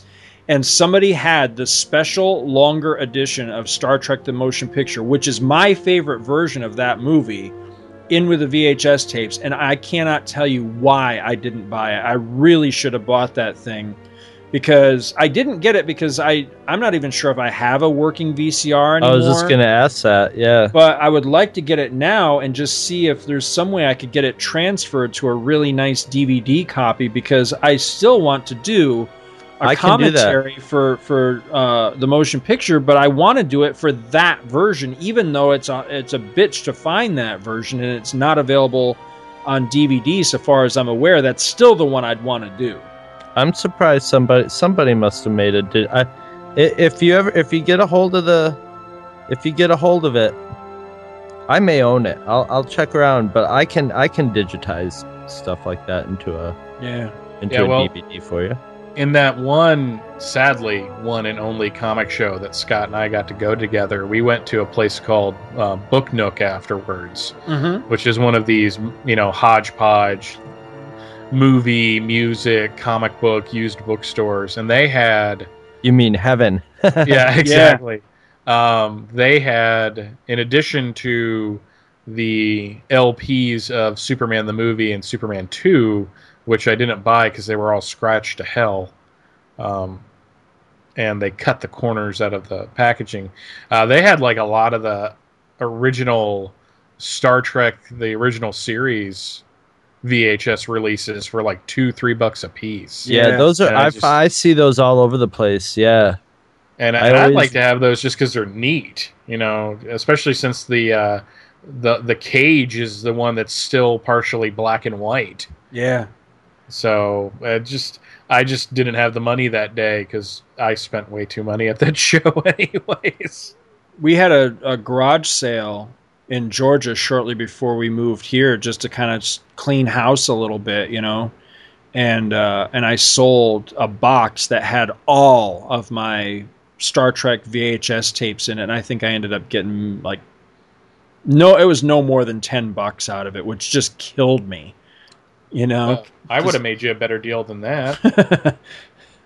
I just, I didn't think anybody wanted them, and some guy came along, and I think I had them like in a box, and I had a sign on it like $1 a piece or something. He was like, "I'll give you $10 for the whole box." I was like, "All right, whatever." Yeah, the thing is, their value. I mean, the thing is, you can watch any Star Trek episode anyway, on your computer or anything, anytime. Right. Those things are never. If they're going to be valuable, they're not going to be valuable for another 30, 40 years, till they become a collector's item. Right. And then it'll be like, look, I bought my retro VCR and it still works and I can watch the old. And, people will watch them for the stupid commercials that they stuck on them in the previews. And the no doubt. And, and all that. But until then, they're just going to be a bulky pain in the ass for everybody, unless you are a VHS watcher, and then they're totally workable. I'm not necessarily like an enthusiast. I just like having certain things on VHS because they remind me of my youth, or it's the only version of, like Scott said, with that Star Trek the Motion Picture, or we went back in 1999. My friends and I went to this porn shop, basically called New York Video, over in Union City, and they had a quarter of the floor space devoted. Basically, what this company would do was to go to every mom and pop video store that ever went out of business and buy out their stock. So they had tapes going back to the early 80s. Of stuff that's not out of print or wasn't on DVD, and I picked up the very first VHS release of Superman the movie, which came in this little box that opens up. Yep, clamshell. No, not even clamshell. It's like a cardboard box. Yes, that's how they used to make. I have Bob and Doug McKenzie, the Bob and Doug McKenzie movie in that kind of box. Strange Brew in that box. Yep. I have a question to ask you guys right after this. But the thing is that the running time on the first VHS is shorter. Yeah. Than the running time of the film, because it didn't hold that much tape. Like, all of the end credits are gone. Yep. And it was just neat to have. I bought it for like $5. And it was just, now I have it in my collection, and I did watch it the night I got it home. See, it killed me when we moved here from Georgia, but I what I couldn't sell, I gave away to like Goodwill and everything. And the only VHSs that I saved were, they either had great sentimental value and I just couldn't get rid of them, or like in the case, like if you had told me that the VHS Star Wars that you just bought was that one with the hologram cover for $8, I'd have just cried, because you know what I paid for that? $100. And I kept it only because I just can't throw away an investment like that, or not even investment. I mean, just the simple fact I spent $100 on this. It's completely worthless today, but I just couldn't. Yeah, I couldn't see just giving it away to Salvation Army or something. But it just kills me that I had a VHS collection that I literally probably paid thousands and thousands of dollars for, and it's worthless. So unless it was super rare or whatever. Oh yeah, I know. Yeah. I know. Like I got stuff like I got the pilot movie for Max Headroom. Uh-huh. As far as I know, I don't think they've really even put that out on DVD yet. Stuff like that I kept. Yeah, because I've got a lot of like Titanic documentaries and stuff that I'm pretty sure have never been put on DVD or whatever. Stuff like that I saved. But if it was something that I know is readily available on DVD or the internet or something, then I just went ahead and, let it go, because it was, like you say, they're a bulky pain in the ass, That reminds me, my fiddle player friend was in a Roger Corman biker movie, and I finally got that on VHS, which you can only find on VHS, and I have to digitize that one of these days. Great movie too. Mike said he had a question for us. I'm curious what this question is. Okay. Comedy parody movie from the 80s, shown on HBO all the time, making fun of Night of the Living Dead, where all the zombies kept saying, "What difference does it make?" Do either of you remember that? Ooh. No. Okay. When you first started, I was... It's not one of the Return of the Living Dead. No. It seemed to be like a little short. And the only reason I remember it is that a couple days later we were watching Footloose, and at one point Kevin Bacon goes, "What difference does it make?" And we all started busting up laughing. Is the name of the movie Hysterical? It might be. Do you mean it was a really funny title, or No, I mean, is that the name of the movie? Nice. Was the name of the movie Bigger Than a Bread Box? It says hysterical, rated PG, copyright 1983. It says the zombies. They wear turtlenecks and are only capable of saying 5 words. What difference does it make? This sounds like the movie that you're talking about. Okay, thank you. How many never movies heard of can this. it have with zombies that say what difference does it make? I mean, yeah. Well, at this point, I think we should probably take a little break, and we'll come back with the wrap up. We'll have top 5 and get Chris to read a goddamn superhero comic. I was trying to say it with you. I'm sorry. Close enough for union work. Rocketed as a baby from the exploding planet Krypton, Kal-El grew to manhood on Earth, whose yellow sun and lighter gravity gave him fantastic superpowers. In the city of Metropolis, he poses as TV newsman Clark Kent, but battles evil all over Earth and beyond as Superman.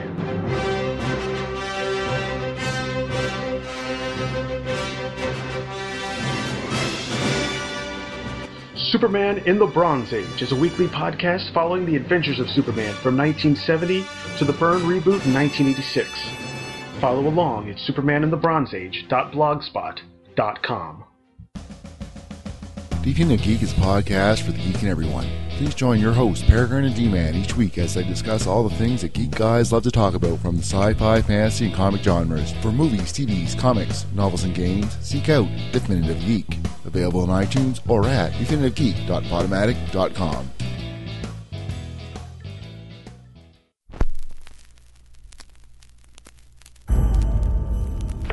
December 7th, Earth 2.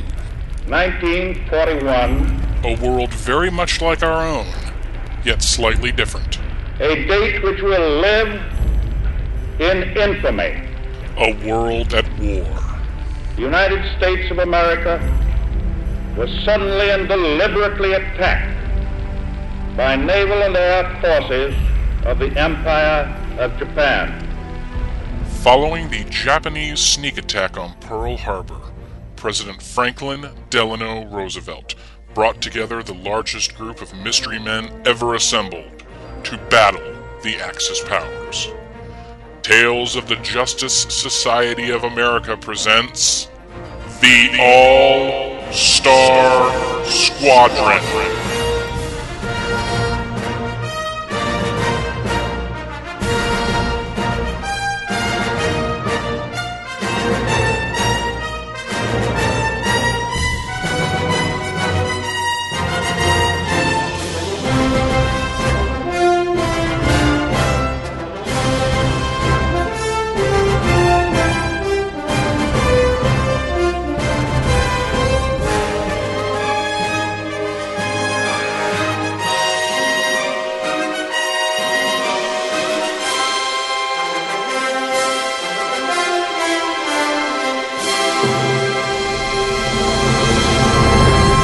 The Tales of the Justice Society of America, every Friday at twotruefreaks.libsyn.com. Hey kids, comics! Hey Michael! Yes?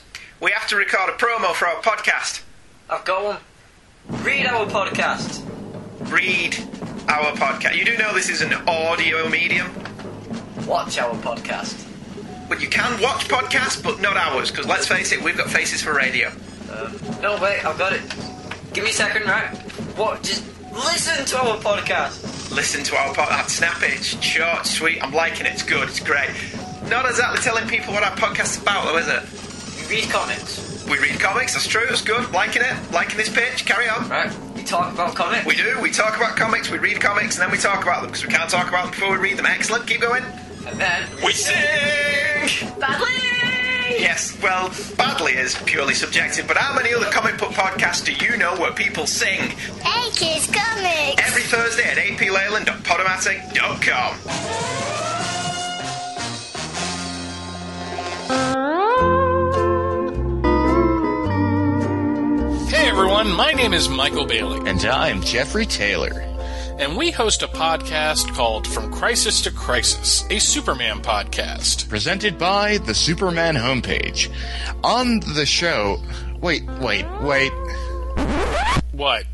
This just isn't working out for me. It's not bombastic enough. We need something epic. Like what?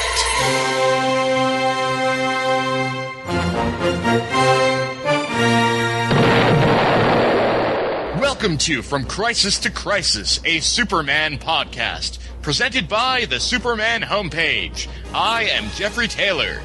And I am Michael Bailey. From Crisis to Crisis chronicles the adventures of Superman. Wait.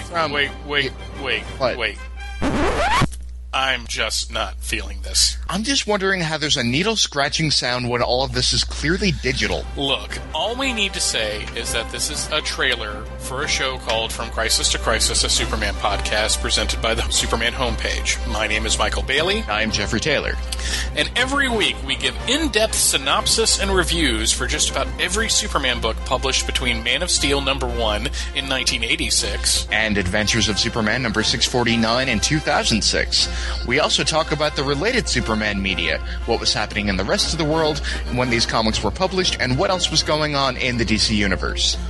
The show drops every Thursday-ish at the Superman homepage, which is located at www.supermanhomepage.com. From Crisis to Crisis is also a proud member of the Superman Podcast Network, located at www.supermanpodcastnetwork.com.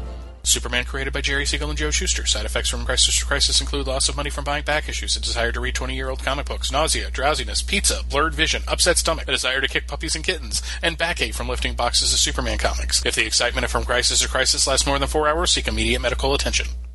Hi, my name is Billy Hogan, host of the Superman Fan Podcast, which explores the world of Superman and the many creators who have added to his legacy over the decades. Episodes will feature creator biographies or highlight some of their top stories they have created as well as their top characters. Other episodes will feature topics appropriate to the holiday or the time of the year. For instance, Valentine's Day will feature stories about the women in Superman's life. April Fool's Day will feature some of the bizarre Superman Silver Age stories or some of the imaginary stories that have been published. Halloween will feature some of the scary Superman stories or some of his strange transformations, and of course some of the Christmas Superman stories. The website can be found at supermanfanpodcast.mypodcast.com.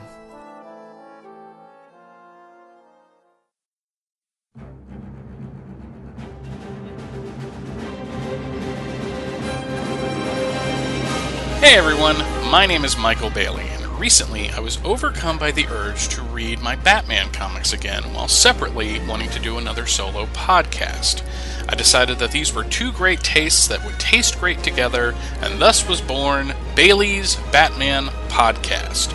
Bailey's Batman Podcast is a weekly program that looks at a month in the life of the Dark Knight Detective, starting with the books bearing a March 1983 cover date, which coincidentally is where my solid run of the character's comics begins, and moving forward until at least the books that came out in 2005, because that's where the solid run ends. Each week I will give you a full synopsis and review of every major ongoing Batman title, with brief stops along the way to look at the important specials, miniseries, one-shots, and Elseworld stories, just to keep things interesting. I'll also be telling you what other books Batman appeared in that month, as well as what was going on elsewhere in the DC Universe. It is going to be all Batman all the time as I look at over 20 years of the character's history. The first appearance of Jason Todd. Death in the Family. Nightfall. No Man's Land. All of that and more will be covered on Bailey's Batman Podcast. Every Tuesday at Bailey'sBatmanPodcast.com.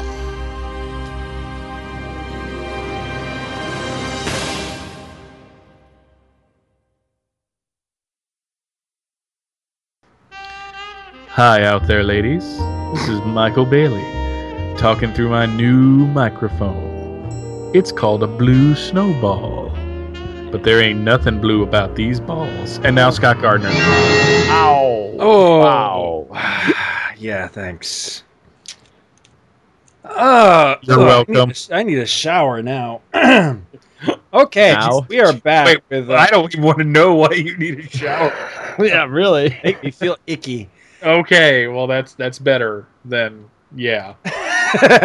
Moving right along. Welcome back to Comics Monthly Monday, number 33. All right, we're going to get into the segment we hesitatingly call Top 5 because we still don't have any name submissions for what the hell else to call this segment. So in this segment, Top 5 comics you thought would be awesome, but turned out they kind of sucked.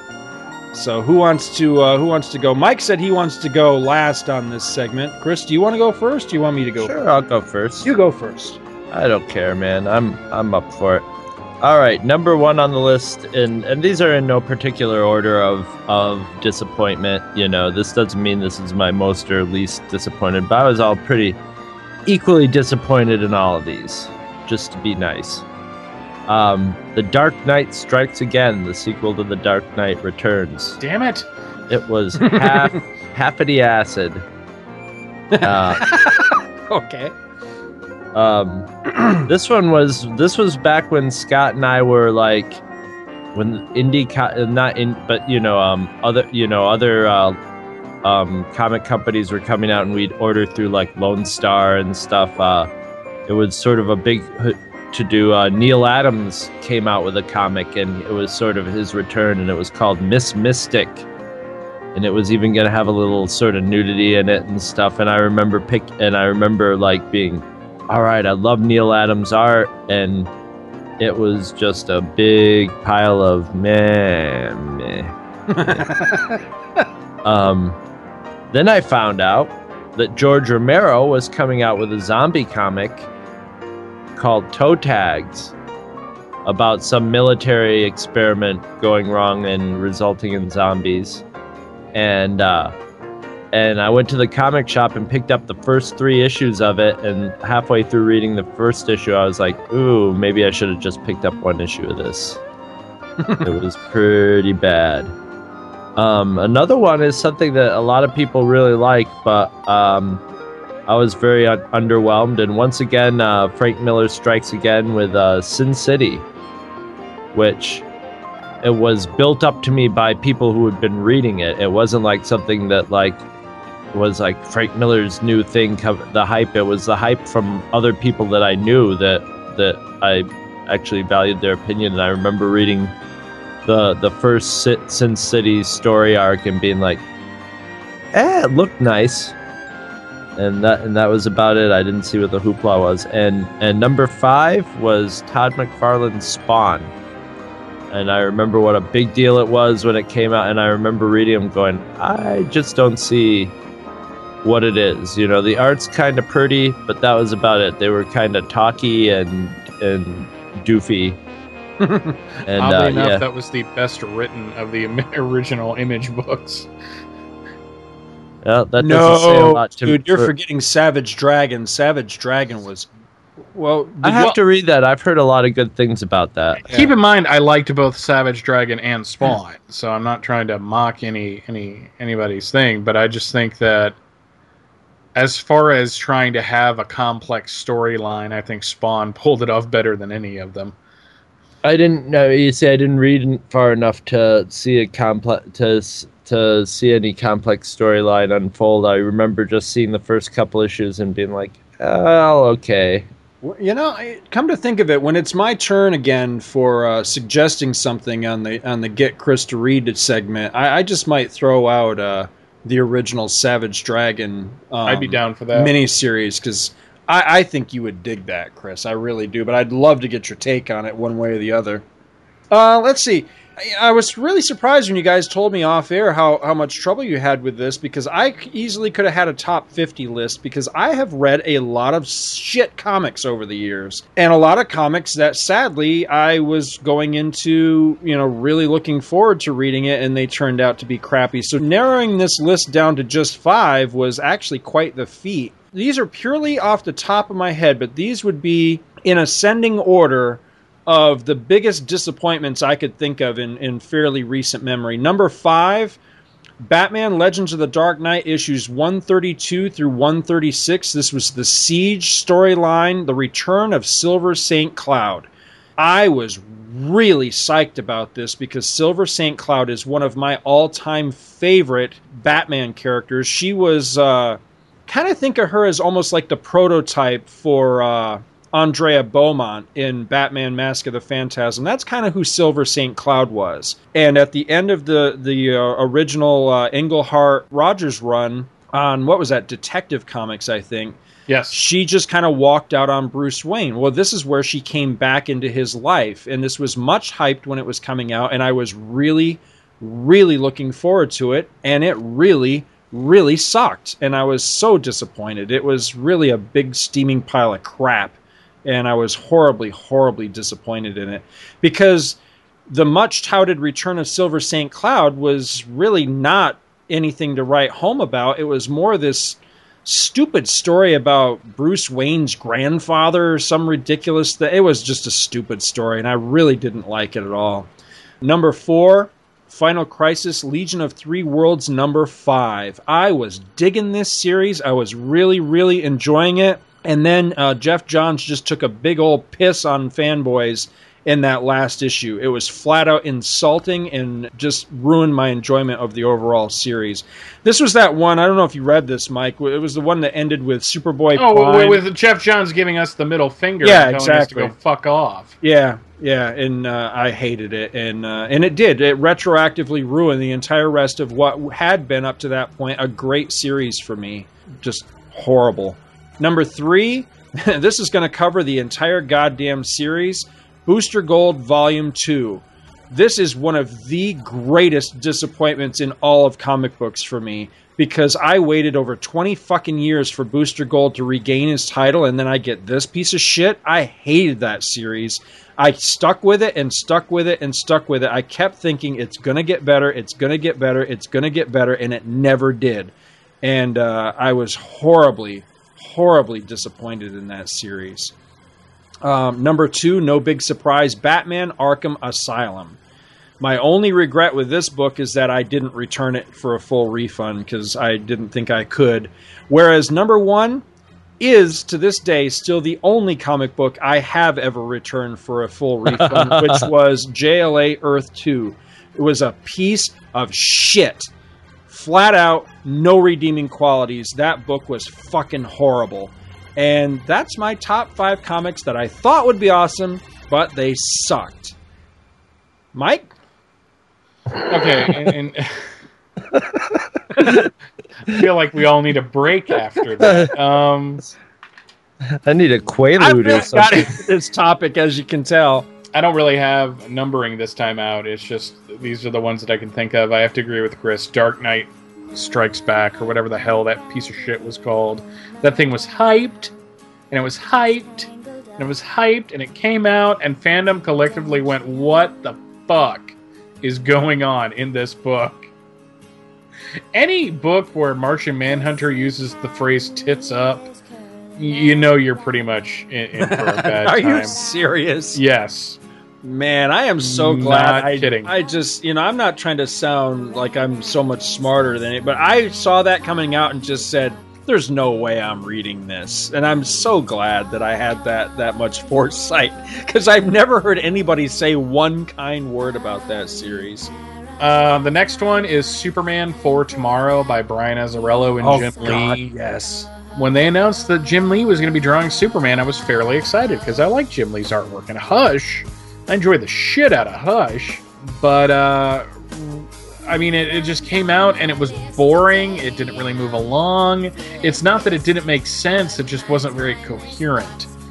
Next one up would be Batman War Games, which I went into fairly excited because it was a big Bat crossover, and after Bruce Wayne Fugitive and Bruce Wayne Murderer and Bruce Wayne Fugitive, 2 stories I thought were badass, this one came up and kind of stank up the joint, caused me to stop reading most of the Bat titles for about 6 months, just because I was that pissed off at the books. it just made me feel bad about myself. Is I think the big thing. Another one, Camelot 3000. I remember that. You know, I heard nothing. It's like Brian Boland's beautiful artwork, and the artwork was beautiful. I just didn't care about the story. And that's kind of depressing when you think about it. The problem with this list is that, on the whole, I'll find redeeming qualities about a comic book. You know, I'll find something to latch onto that'll keep me going. My last one, it was Amazing Spider-Man number 665. Because I had been enjoying Amazing Spider-Man on the whole since the whole big time thing started, and they moved away from the Brand New Day stories and kind of tried to take Spider-Man further. They had a couple clunkers in there, but they had a couple issues that were really awesome, and then it was supposed to be like this downtime issue with Spider-Man having issues of not being able to hang out with Betty Brant. The first Saturday of every month is movie night for them. He ends up not being able to go. She ends up getting mugged and in the hospital. And at the very end of the issue, Spider-Man's out trying to find the bad guy, and he's talking to everybody at the hospital, and Aunt May tells him to come back to the hospital. He's like, Aunt May, I'm busy right now. And she goes, I haven't been this disappointed in you since the night Uncle Ben died, when you weren't there for me. At which point I went, fuck you. I swear to God, it pissed me off. Because I was enjoying the story. You know? I mean, it's not a series because, you know, it's hard to judge like a series like Amazing Spider-Man because it has so many ups and downs. So it's not like, you know, with You and Booster Gold, which I politely disagree about. I actually kind of dug that series for the first 8 issues that I followed it. But it was kind of annoying just to have in the middle of a story a character who was close to death for the first, 15 years she existed, suddenly now, 50 years later, say that she really needed him that night. On so many levels, that pissed me off. So that'll be my last one, just because I really couldn't think of any others. I actually even thought of another one. It was I don't remember the name of it, but it was a Kevin Smith Daredevil story. That one almost made my list. Yeah. The one with the Joe Quesada artwork. What is all I remember is it involved adoption, and it had a big Catholic theme through it, and it was very mopey, and it was sort of trying to be Frank Miller-y. I don't know. It just didn't work for me. It was just like, I like my Kevin Smith funny for the most part. Mike, did you ever read? It was I think it was a 3-issue Prestige mini. It was Batman Outlaws. No, I never read that. That one almost made my list. The Dark Knight, the Legends of the Dark Knight story nudged it out, but that one almost made my list because that was, oh my God, what a piece of shit that was. Made my list. Now, I want to head everybody off at the pass. Don't write in about how negative this segment was. We know, and we're gonna bring the positivity next time, because the topic for next time, we're gonna turn it right around. Top 5 comics that you went in thinking that they were gonna suck, but they turned out to be fairly awesome. So that's our topic for next time. And I promise I'll tackle that with the same enthusiasm that I tackled this. But this was a lot of fun, because like I say, I could go on all night about comics that I went in going, ooh, I'm going to love this, and walked away going, what a piece of shit. Wiping your ass with it. Yeah, exactly. I throw it on the pile beside the toilet so that if I ever run low on the Charmin, I got something to wipe my behind with. Exactly. At the moment, it's a big old stack of Grant Morrison books. Don't squeeze the Grant Morrison. All right, now it is time for still my favorite segment of the show. Get Chris to read a goddamn superhero comic. And you did it again. You got me to read one. God damn it. All right. This month, I am reading a Thor comic called Thor, I Whom the Gods Destroy. What is destroy? Would destroy. I'm in Star Trek mode. It is a strange title because no destroying is actually done.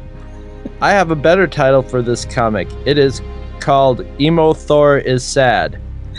The story starts out with Thor's mortal version, Don Blake doing what every doctor does when they lose a patient, drink themselves blind.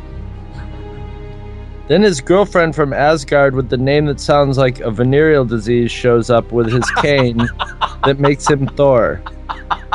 He tells her to go away because he's sad. Then he is picked up by a barfly lady and they build the beast with two backs, but he's still sad. He turns into Thor and takes her flying to show how much it sucks to be an immortal superhero with superpowers. Then Thor is sad some more. He even does the Superman Returns Jesus on a cross in space and then tries to kill himself but just can't do it. And this makes him sad. He helps the mortals, but they just don't understand how tough it is to have the best of both worlds. He goes on a date with his Asgard girl, but she hates mortal stuff and doesn't understand, so Thor is sad. She tears off her clothes and leaves, so I guess some clothes actually got destroyed in this comic. Then Don Blake has to operate on a little girl but doesn't have any confidence anymore because he's sad, but suddenly Syphilis says that she kind of understands and he gets his groove back, and now Thor is kind of happy, which cracks his dad up because now he can fuck with him again. The end. Bravo, sir. Because while that was very funny, that was actually very, very accurate to the story. Yes, I cut with a very sharp scalpel. Says at the end of the story is, I'm glad that he snapped out of this because now I can start a whole new series of fucking with him. Yeah, now I've kept him from killing. I've kept him from letting himself die as a mortal, so now I can fuck with him for all of eternity. Ha ha ha ha ha. What an awesome dad. Why not just take him fishing, Odin? You know, come on. That's what usually dads do. So, honestly, though, what did you think of this? I'm mixed on this. This is definitely not the best of all the Make Chris Read a Goddamn Comics. And not to say that it was bad. The strongest, well, there were two things working against this to me. One, not as much as the other, but the one that was working against it less so was the artwork was kind of generic, you know, and the name that keeps surfacing in all of our podcasts is that Vince Coletta. There he was. See, the problem with the art in this is that... Although he wasn't that bad in this one, I'll say this. I'd say that just the general art was kind of generic, but the inks weren't as bad as I have become used to. Well, the problem with it is that the art team on this is Paul Ryan, who became a fine artist, much in the John Byrne style, because I think eventually he adopted a very much aping John Byrne style, which I enjoyed quite a lot, especially when he was doing like Fantastic Four. The problem is that it's not there. This is a very young Paul Ryan just getting started, and then who do they saddle him with? But Vinnie Coletta, who just overpowers and destroys any distinctive style that Ryan could have brought to this. So this very much looks like Vinnie Coletta is the sole artist on this book. There's not a trace of Paul Ryan in here anywhere. And that's a damn shame, because it does look it looks like generic. It's kind of just it's not terrible, but it's not anything. There's no real sense of style to it. It's pretty straight up comic. It looks like that issue of Lady Cop that Mike got at the. That's what it looks like. Wasn't that Vinnie Coletta, Mike? I forget. I just am laughing at Lady Cop. Yeah, that's what it looks like. But I like the story in this. The big thing for me that I wish somebody would pick up one thread from this, which is where Don Blake does it with that woman that they never even give her a name, but that barfly woman, and then he reveals himself to her later on that he's actually Thor. I'd like somebody to pick up the threads of that to where a child came out of that. I think that could be a very interesting story. It happens all the time with the gods and demigods. Exactly, that's what they do. And I would love for that to get picked up. I mean, I'm envisioning a story where whether it's a son or a daughter, you know, they track down Thor, or I think Don Blake's even back in the comics now. They track down Don Blake and confront him as, you know, why are you a deadbeat dad type of thing. You know, the mother at some point died or something, so she's not in the picture anymore. And this person is starting to exhibit some sort of demigod powers or whatever, you know, and I don't know. I mean, he's pulled the kindergarten bully's head off his shoulders or something like that. Yeah. I mean, to a degree, those type of stories have been done before, but they're always interesting, and I think you could make some interesting things out of it. I mean, to my knowledge, we haven't gotten any sort of Son of Thor story yet, so, you know, it's a different direction you could go with the character for a while. That would be, I think, I don't want to sound harsh on this comic, because I enjoyed reading it, but in the end with it really didn't have a lot of action, and that's fine with me. But Thor's whole dilemma was just kind of, I didn't buy it completely. I don't buy having the best of being an immortal who could choose to die if he wants to at some point. You know, I just don't see them having that you know, especially if you're an immortal like Thor. You know, maybe it's because he's, you know, I guess the story is he's half in the mortal world, half in the immortal world. That's why he's having those impulses of, you know, should I just let myself die and oh, you know, nobody understands. But I don't know. I think usually guys like Thor get over that sort of stuff after a good battle. You know, that's usually what puts it in perspective to him. And my hat's off for him for trying to. And what year was this? This was in the 80s, I would assume, right? Let me see. I'm not sure. I would guess mid to late 80s. Let me see if I can find a date here. It's in that time period where 87. You know, yeah, they were trying. You know, they were really trying. Like, and the graphic novels, especially, they were like, we're gonna, you know, we want to make them something different or to have a little more depth to them. And those early graphic novels were sort of like primers, you know. They were kind of just, okay, here's Thor has an existential dilemma, you know. How are we going to illustrate this and make it interesting?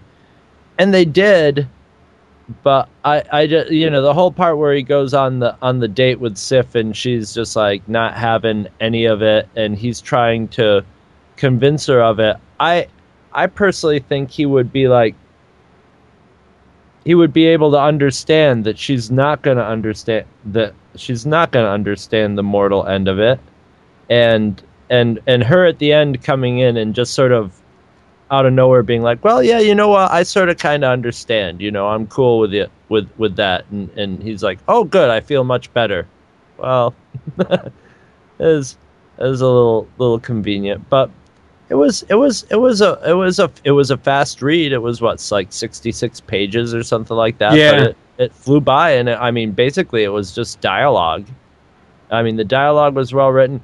The whole thing, I'm not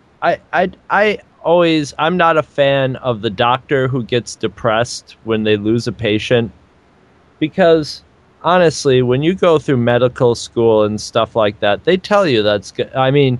You know, they tell you it's going to happen, and you're never going to really be prepared for it, I guess would be, you know, how you would put it or something. But I just don't see the doctors who go, I lost a patient, you know, I failed that patient. And it's like, no, you know, I think they could put it in perspective and think about all the other people whose lives they saved, and, you know, and, you know, okay, maybe Thor being an immortal and stuff would be maybe a little more, concerned with having a perfect record or something, but then again, he's an Asgardian. They're pretty sloppy as far as gods go. They get people pregnant all the time, and they get in little backbiting wars and stuff. So they're not, you know, they're you know, I like those old gods like that, you know, where you had a group of gods up on a mountain and stuff, because they were all bastards, you know. They were just like humans with superpowers, you know. They weren't they weren't these perfect beings. As a matter of fact, they were probably, worse than us, but they were stronger than us. So kind of reminds me of. I'm sorry. Oh, that's just where they got their. It's much easier to live up to the Asgardian standards of it's like, what? You're drinking mead? Go ahead, drink all the mead you like. Just as long as you pour some on my altar. None of that. Thou shalt not do this or that. It's basically thou shalt not fuck with me. That's those gods. What were you gonna say, Mike? Well, it reminds me of this issue of Superman, this little done in one from around 2002 that Chuck Austin wrote, where Superman just goes ape shit for a day. He's more violent. He's being really gruff with the criminals and stuff. And at the end, you find out he's pissed off because a little boy died. And it's just like, okay, I know that's sad and everything, but you're Superman. You deal with much bigger things than the death of one boy. And I'm not trying to mitigate that, but it's just like that's your reasoning for him. That happens a lot in comics, where the superhero will little Billy had everything and I couldn't save him. With all my power that I have, I couldn't save him. And it's like, yeah, that's right, you couldn't save little Billy. And guess what? In that huge battle where you guys were chucking tanker trucks at each other, what about all the people in the buildings that collapsed? You didn't see them, and some of them were, there were a lot of middle-aged businessmen and stuff. I guess they're not as, you don't feel as bad for them as little Billy. Fast, so. Yeah, they're not as bad as little Jimmy, who Superman, thanks for trying to save me. Mike, did you ever read that issue of Hitman that had Superman guest star in it? No, but I've heard about it. I did read the Hitman JLA special. Yeah, that was a continuation of that. Two things, and I really enjoyed that, so I really want to get that issue of Hitman because it sounded really cool. Yeah, I think you would like that. See, I like this story. It is a lot of Thor just kind of whining and everything. He is a little bit emo in this, but what I liked about this was I didn't see it so much as the thing about having lost a patient as it's actually just a small symptom of a bigger problem, is that Thor is starting to tire of his immortality and everything, and I saw this much more as a tale of the long dark tea time of the soul kind of thing, where he's lived so long and done so much, and he's starting to feel like he's not really at home in either place. Well, you do what every god does when they get old and bored with reality. They go insane and mess everything up. I liked it, though. I do enjoy this quite a bit. I can't explain exactly why, but I do get a real kick out of this. Part of it what you're supposed to do is you go and you fly way out into space and you find a planet and you just sit there and wait for the Enterprise to show up, and then you fuck with them. I like Fish Out of Water Tales, and the thing, where he takes Sif around. Well, at first he does it himself, where he decides as Thor that he's not going to fly over top of humanity, but he just goes walking right down the streets of New York, and people are reacting to him and stuff like that. I mean, because I love this one part where he says, "I have feasted on the nectars of the wild fruits in the land of the Norns. I have dined in the exalted halls of the godly realms. Today I am offered a creamsicle." I think that's just, there's something about that I really like. And it tastes like cardboard. Right. And then, later on he tries to do the same thing with Sif, where he tries to get her to wear regular clothes and speak like a regular person and just go out on a normal date. And she just doesn't get it, She doesn't understand what is his fascination. And the part where she just snaps on him and basically tells him that, you're an immortal, you're a god, you're the son of the king of the gods. Basically, what the hell is wrong with you? Snap out of this funk. I like that. I don't know. I think it's just an interesting story. It's not quite the version of Thor that I like the best or what, because this is definitely pre, the Simonson stuff and all that, but I still get a kick out of it. I like it quite a bit, despite the subpar art and everything. I think it's an interesting story. But the main thing for me that always stuck with me is that little bit with him having that one-nighter with that woman. I would love to see something come out of that. Hopefully one of these days somebody will pick up that thread and she just descends into the bar and grabs him too. She doesn't even know he's an immortal or anything. She's just like, "Hi, who are you? Yep. Come home with me. Exactly. Are you sad? Are you sad and drunk? Come home with me." That's pretty much it too. And you will be sadder, but not quite as drunk.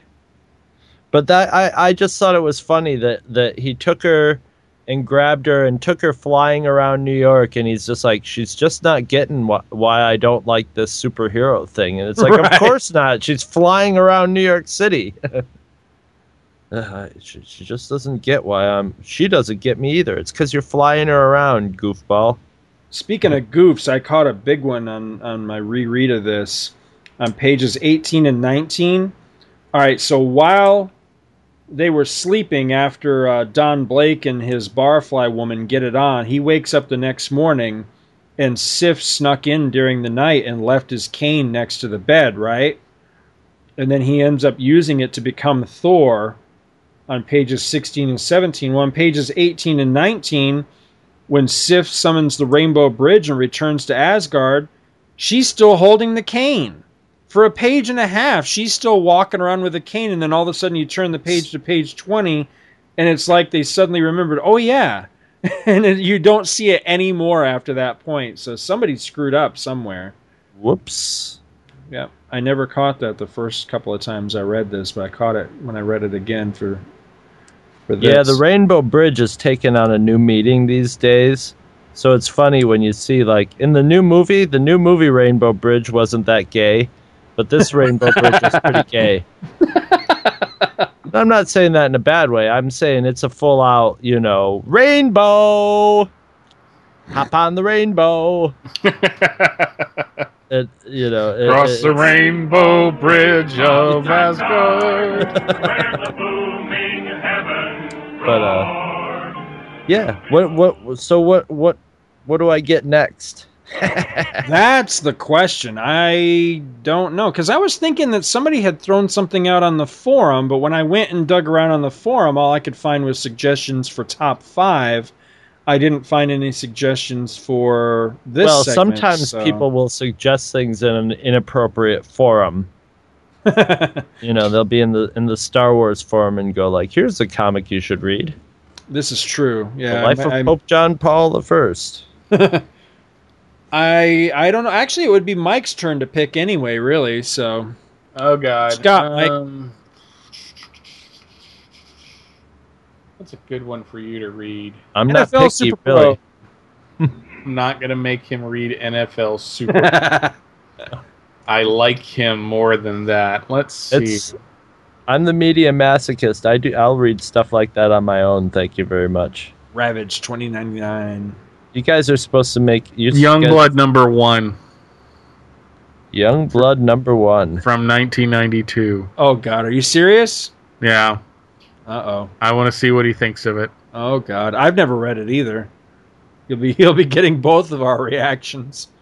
So Youngblood number 1. And this will be the final Comics Monthly Monday where Michael Bailey will be taking part. Now, do we have this readily available as a digital form? Oh God, I don't know. I just figured you could go and find it in like a 50-cent bin or a bump, like those newspaper bums stuff up their pants to keep warm in the winter time. Odds are it's a Youngblood number 1. Is that what you're saying? Yes. If you want me to choose another one, I will. We'll run with that, and we'll see if maybe we can track it down. I honestly have no idea if this might be something I can find in a digital format or not, but we'll find out. We could put out a call. What was it? A Marvel or was it a DC? Yep. Is it Image book? Image. No, wait. I got a better one. All right, better one along the same lines. X-Force #1. There you go. Because that I can send in digital form if necessary. That works. I think I might have that I've never read too. And this is me not being mean, but it's me being a little mean. Just okay. But honestly, the main reason I want to do it for September is that this month or next month is the 20th anniversary of that book.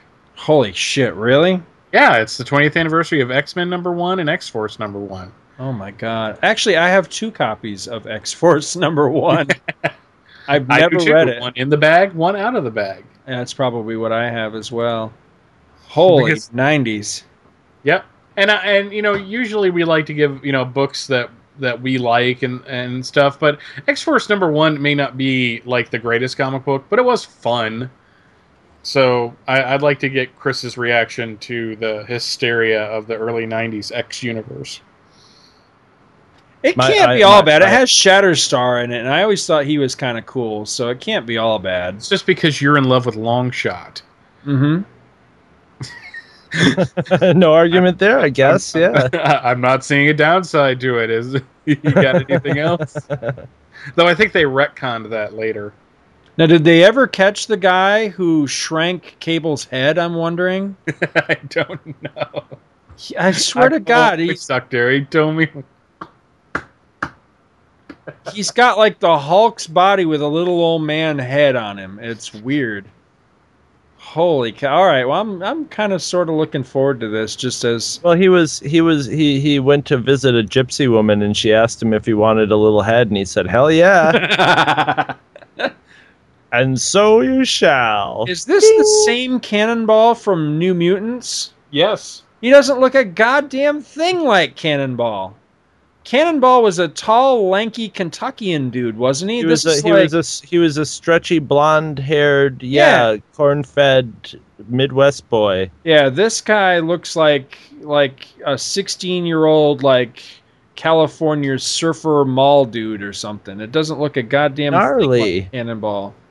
Well, this should be a lot of fun anyway, or not. I don't know. I have no idea. I've never had any exposure to X-Force. I have some issues of X-Force. I don't know how I got them. I might even have that one, but I'll probably end up having that. But that should be an easy one to find a digital copy of. I'm sure. Cool. All right. Well, that will be next month on Comics Monthly Monday. I had a blast, guys. This was a lot of fun. But yes, late, and I must go to bed. Yes. Time for bed. Both of you guys had another podcast under your belt before you even started this one. That's right. And I appeared on a podcast. I appeared on a podcast today from work. So. Oh wow! Awesome! I'm always proud of the people who listen to podcasts from work, but that's setting the bar even higher, man. I like that.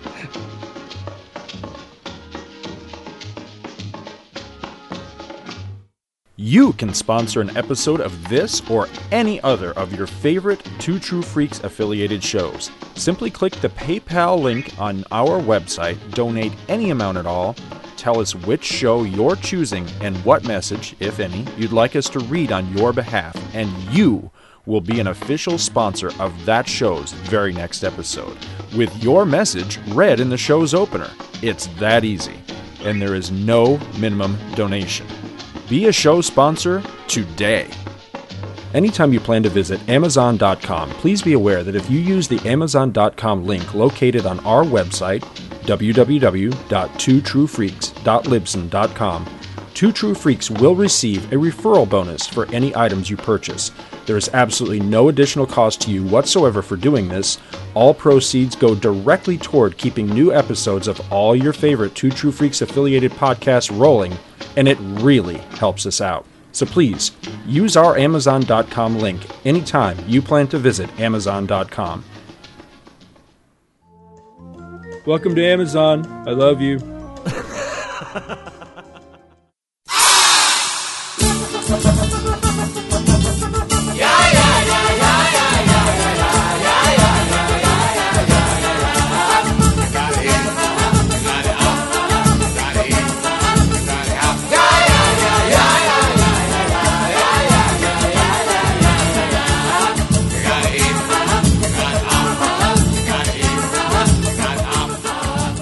Visit our website at twotruefreaks.libsyn.com. Two True Freaks is always spelled TWOTRUEFREAKS.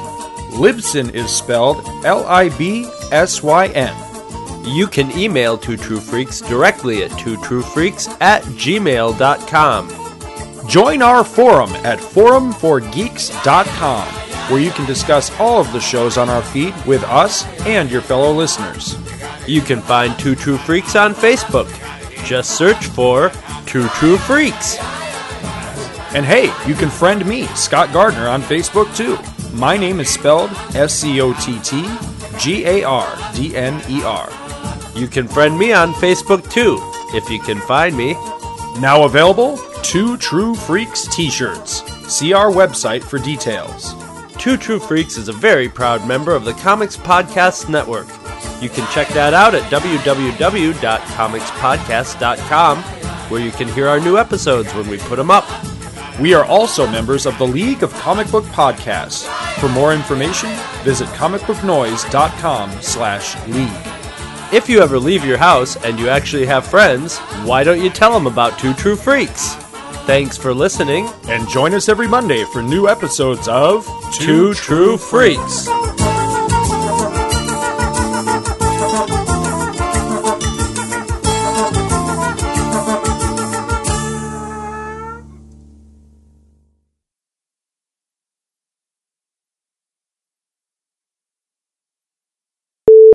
Yes. You should like that voicemail that I just left.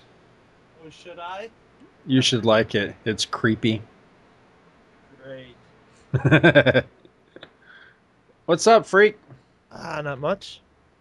Just finished watching Captain America. What'd you think? So, Chris, how do you like the new mic? Ooh. It's very rich. Rich, creamy. I've been waiting for somebody that we knew to get one of those mics because they're supposed to be really good. It is awesome.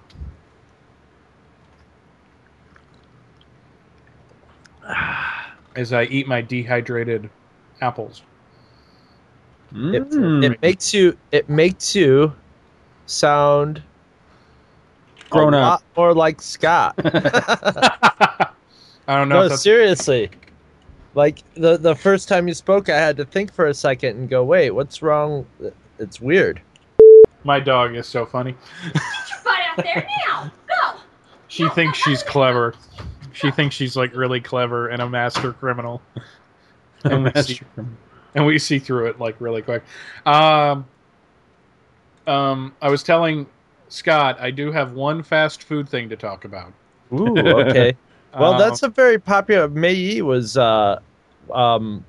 talking about how that's one of his favorite parts of the show now. And this is going to be a first for me on any podcast. So I'm going to be doing something that I've never done on a podcast before. So that's going to be fun to talk about too. So you should have been on our Star Trek V. That was the podcast of firsts last night. Yeah, we had fun with that. Actually, I really want to rewatch that film beginning to end because you guys changed my mind on the motion picture. That's how we prefaced the episode too. Yeah. So I didn't hate it when I saw it. I just didn't really like it. So I'm kind of wondering if I would like it more now with all of my mind being changed about certain things about Star Trek. But that one I saw in the theater with my grandfather. Summer of '89 when I was down here visiting. And me and my grandparents went to see a shitload of movies that summer. Saw Batman and Indiana Jones and Honey, I Shrunk the Kids and Ghostbusters 2 and Star Trek 5. Wow. Yeah. So. All right, let's get into this shit. All right, where the hell are my notes?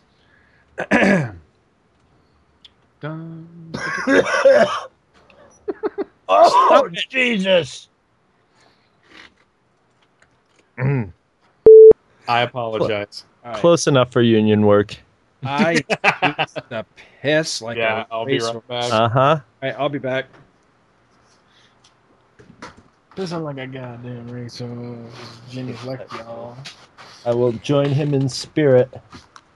Hello? What? I think this is shaping up to be a good episode. Well, time-wise, an hour and a half in that segment, so That's for not a comic for a Comic Monthly Monday, we're zipping right along. That's good. And we covered a lot of ground. We did.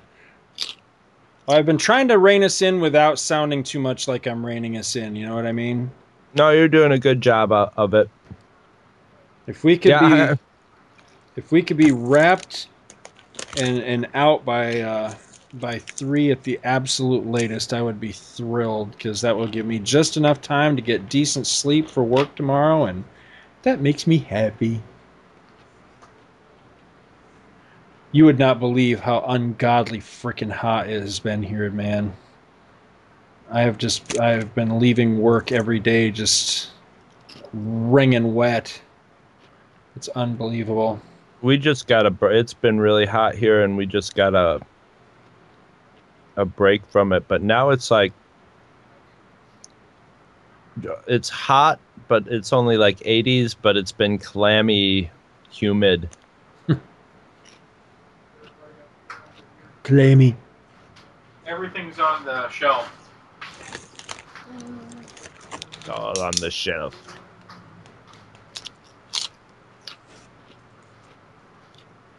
Is Mike back? He's close. I hear him. I can smell his brains.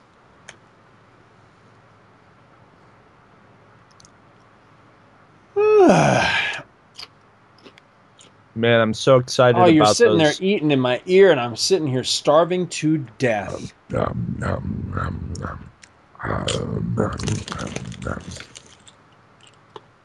Ridges. I am so hungry, but I can't eat because I can't flip through my comics if I have like sticky or greasy fingers, so I can't eat anything.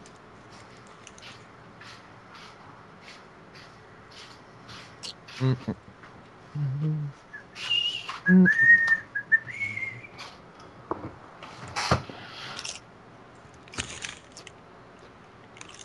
didn't see what? What?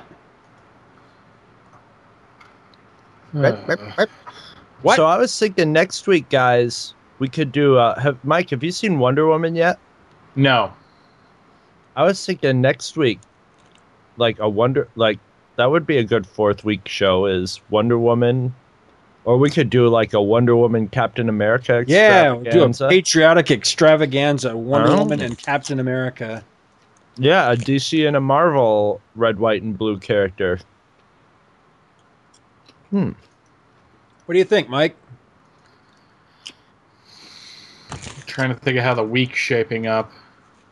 Pencil me in. All right. I'll have my people call your people.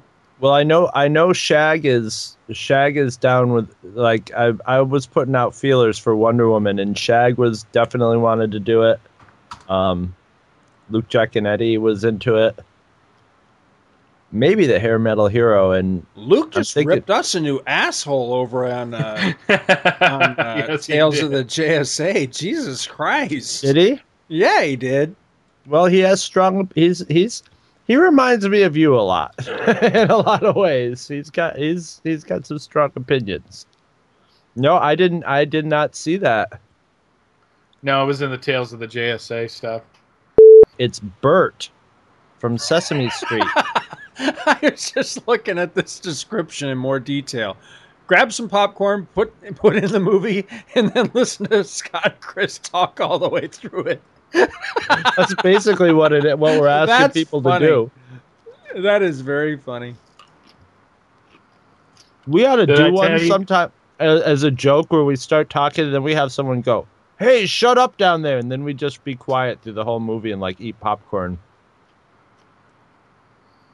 Oh, you guys, at your earliest convenience, need to watch this.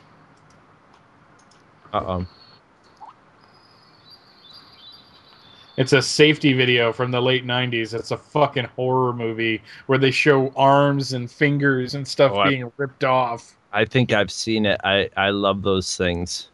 those movies are awesome. Those are like Darwin. Those are like nature shows to me, you know. It's just like, let's watch a cavalcade of really stupid. Loud. Quiet, YouTube. You bastard. Scott, workplace safety should not be quiet. Oh,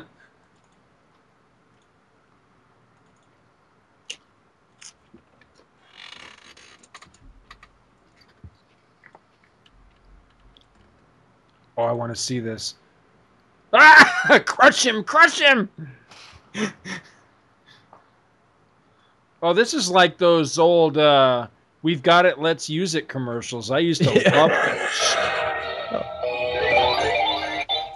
That's it. Fall, you fucking retard. Maybe you'll balance that ladder. I forgot about Oh, he gets impaled!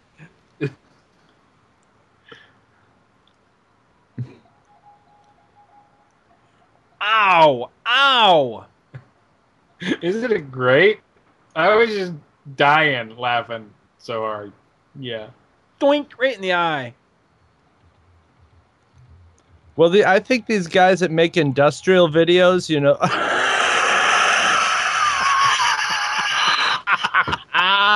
Okay, they make industrial... Oh, dear lordy!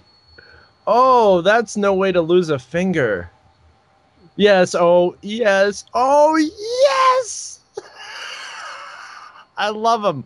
They set up a scenario, and then they give you enough time to figure out what's going to happen to this poor schlub. No! Wait a second. No, no, no! But these guys who make the industrial videos, when they get to make these ones, they must go nuts. And then I'll just... I really want to make an anti-sexual harassment one that ends kind of like with like fucking Robert De Niro from that one movie. Come out, wherever you are. Governor. Counselor. Where I know you're there, counselor.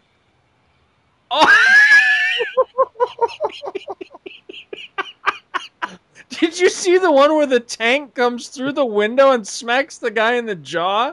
No, I just saw the woman get her foot liquefied. It's a little bit past that one. You're going to laugh your ass off. Don't like some of these look like scenarios for Bill Bixby turning into the Incredible Hulk? Yes. Oh, yes.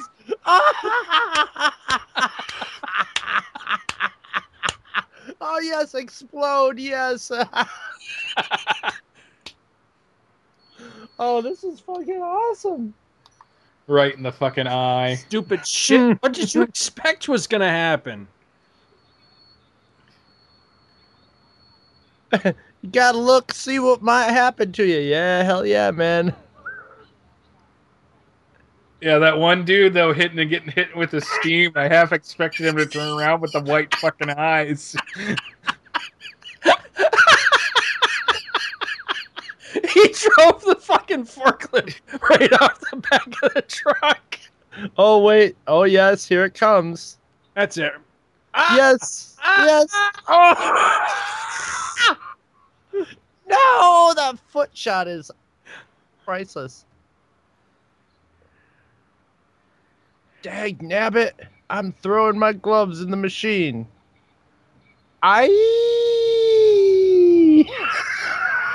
Oh, yes. Right on him. Right on. Oh, that hits me like a ton of bricks.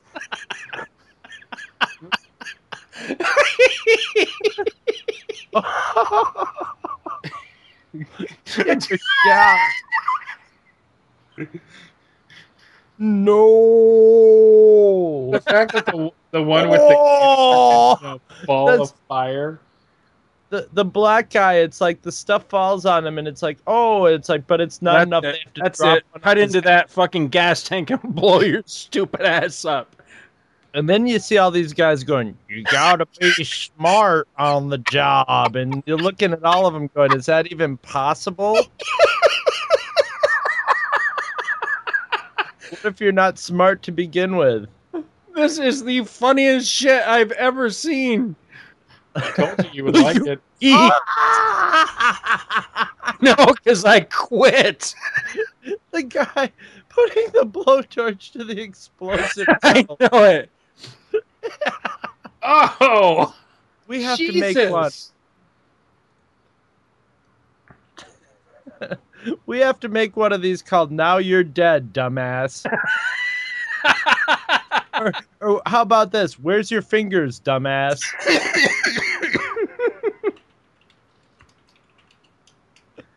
I swear to God, if I ever had to watch these, they would fire me right then and there because I would just. Oh, Jesus! I haven't seen the end of this. My God.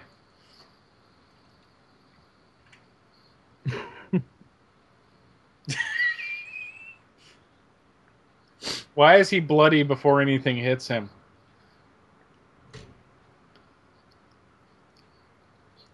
Hey, I didn't know that the lead singer of ZZ Top worked in that Industrial Experience. Oh yeah. So was that worth it, Scott? They all look like ZZ Top. That's hysterical. Now you're dead, dumbass.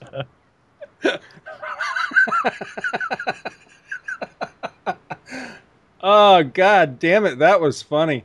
Oh my God, we have to. I'm gonna write one. I've gotta write it. I got the camera. I know people who know how to make gore, and have people like, you know, they're like feeding something into the machine and they're not paying attention, and then they walk away and they slip on a banana peel or something like that, you know, and crack their head open or something. Or, you know, or they have a heart attack and it's like, don't eat McDonald's 5 times a week or whatever. That is... But I swear to God, most of those looked... I swear to God, I thought they were going to turn around and they were going to have the white eyes and you were going to hear the... I mean, I wonder what would happen if you're in orientation class for your new job and they pull that fucking thing out and show it to you and you sit there and just start fucking dying. The teacher laughing. probably would have a freak out. It's probably a pet peeve of the teacher, just like, God damn it, this isn't funny. Yes, it is. Yes, it is. No, you don't understand. It is. Do you think this would be funny if this happened while you were on the job?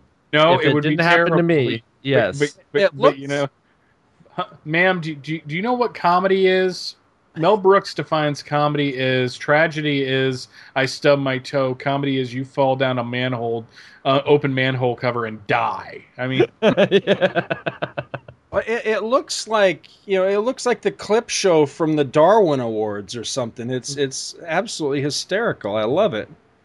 You sent it. Tell her that you sent it to me. Make me sound like the. No, I was just warning the woman with post-traumatic stress syndrome about breaking to not watch the video.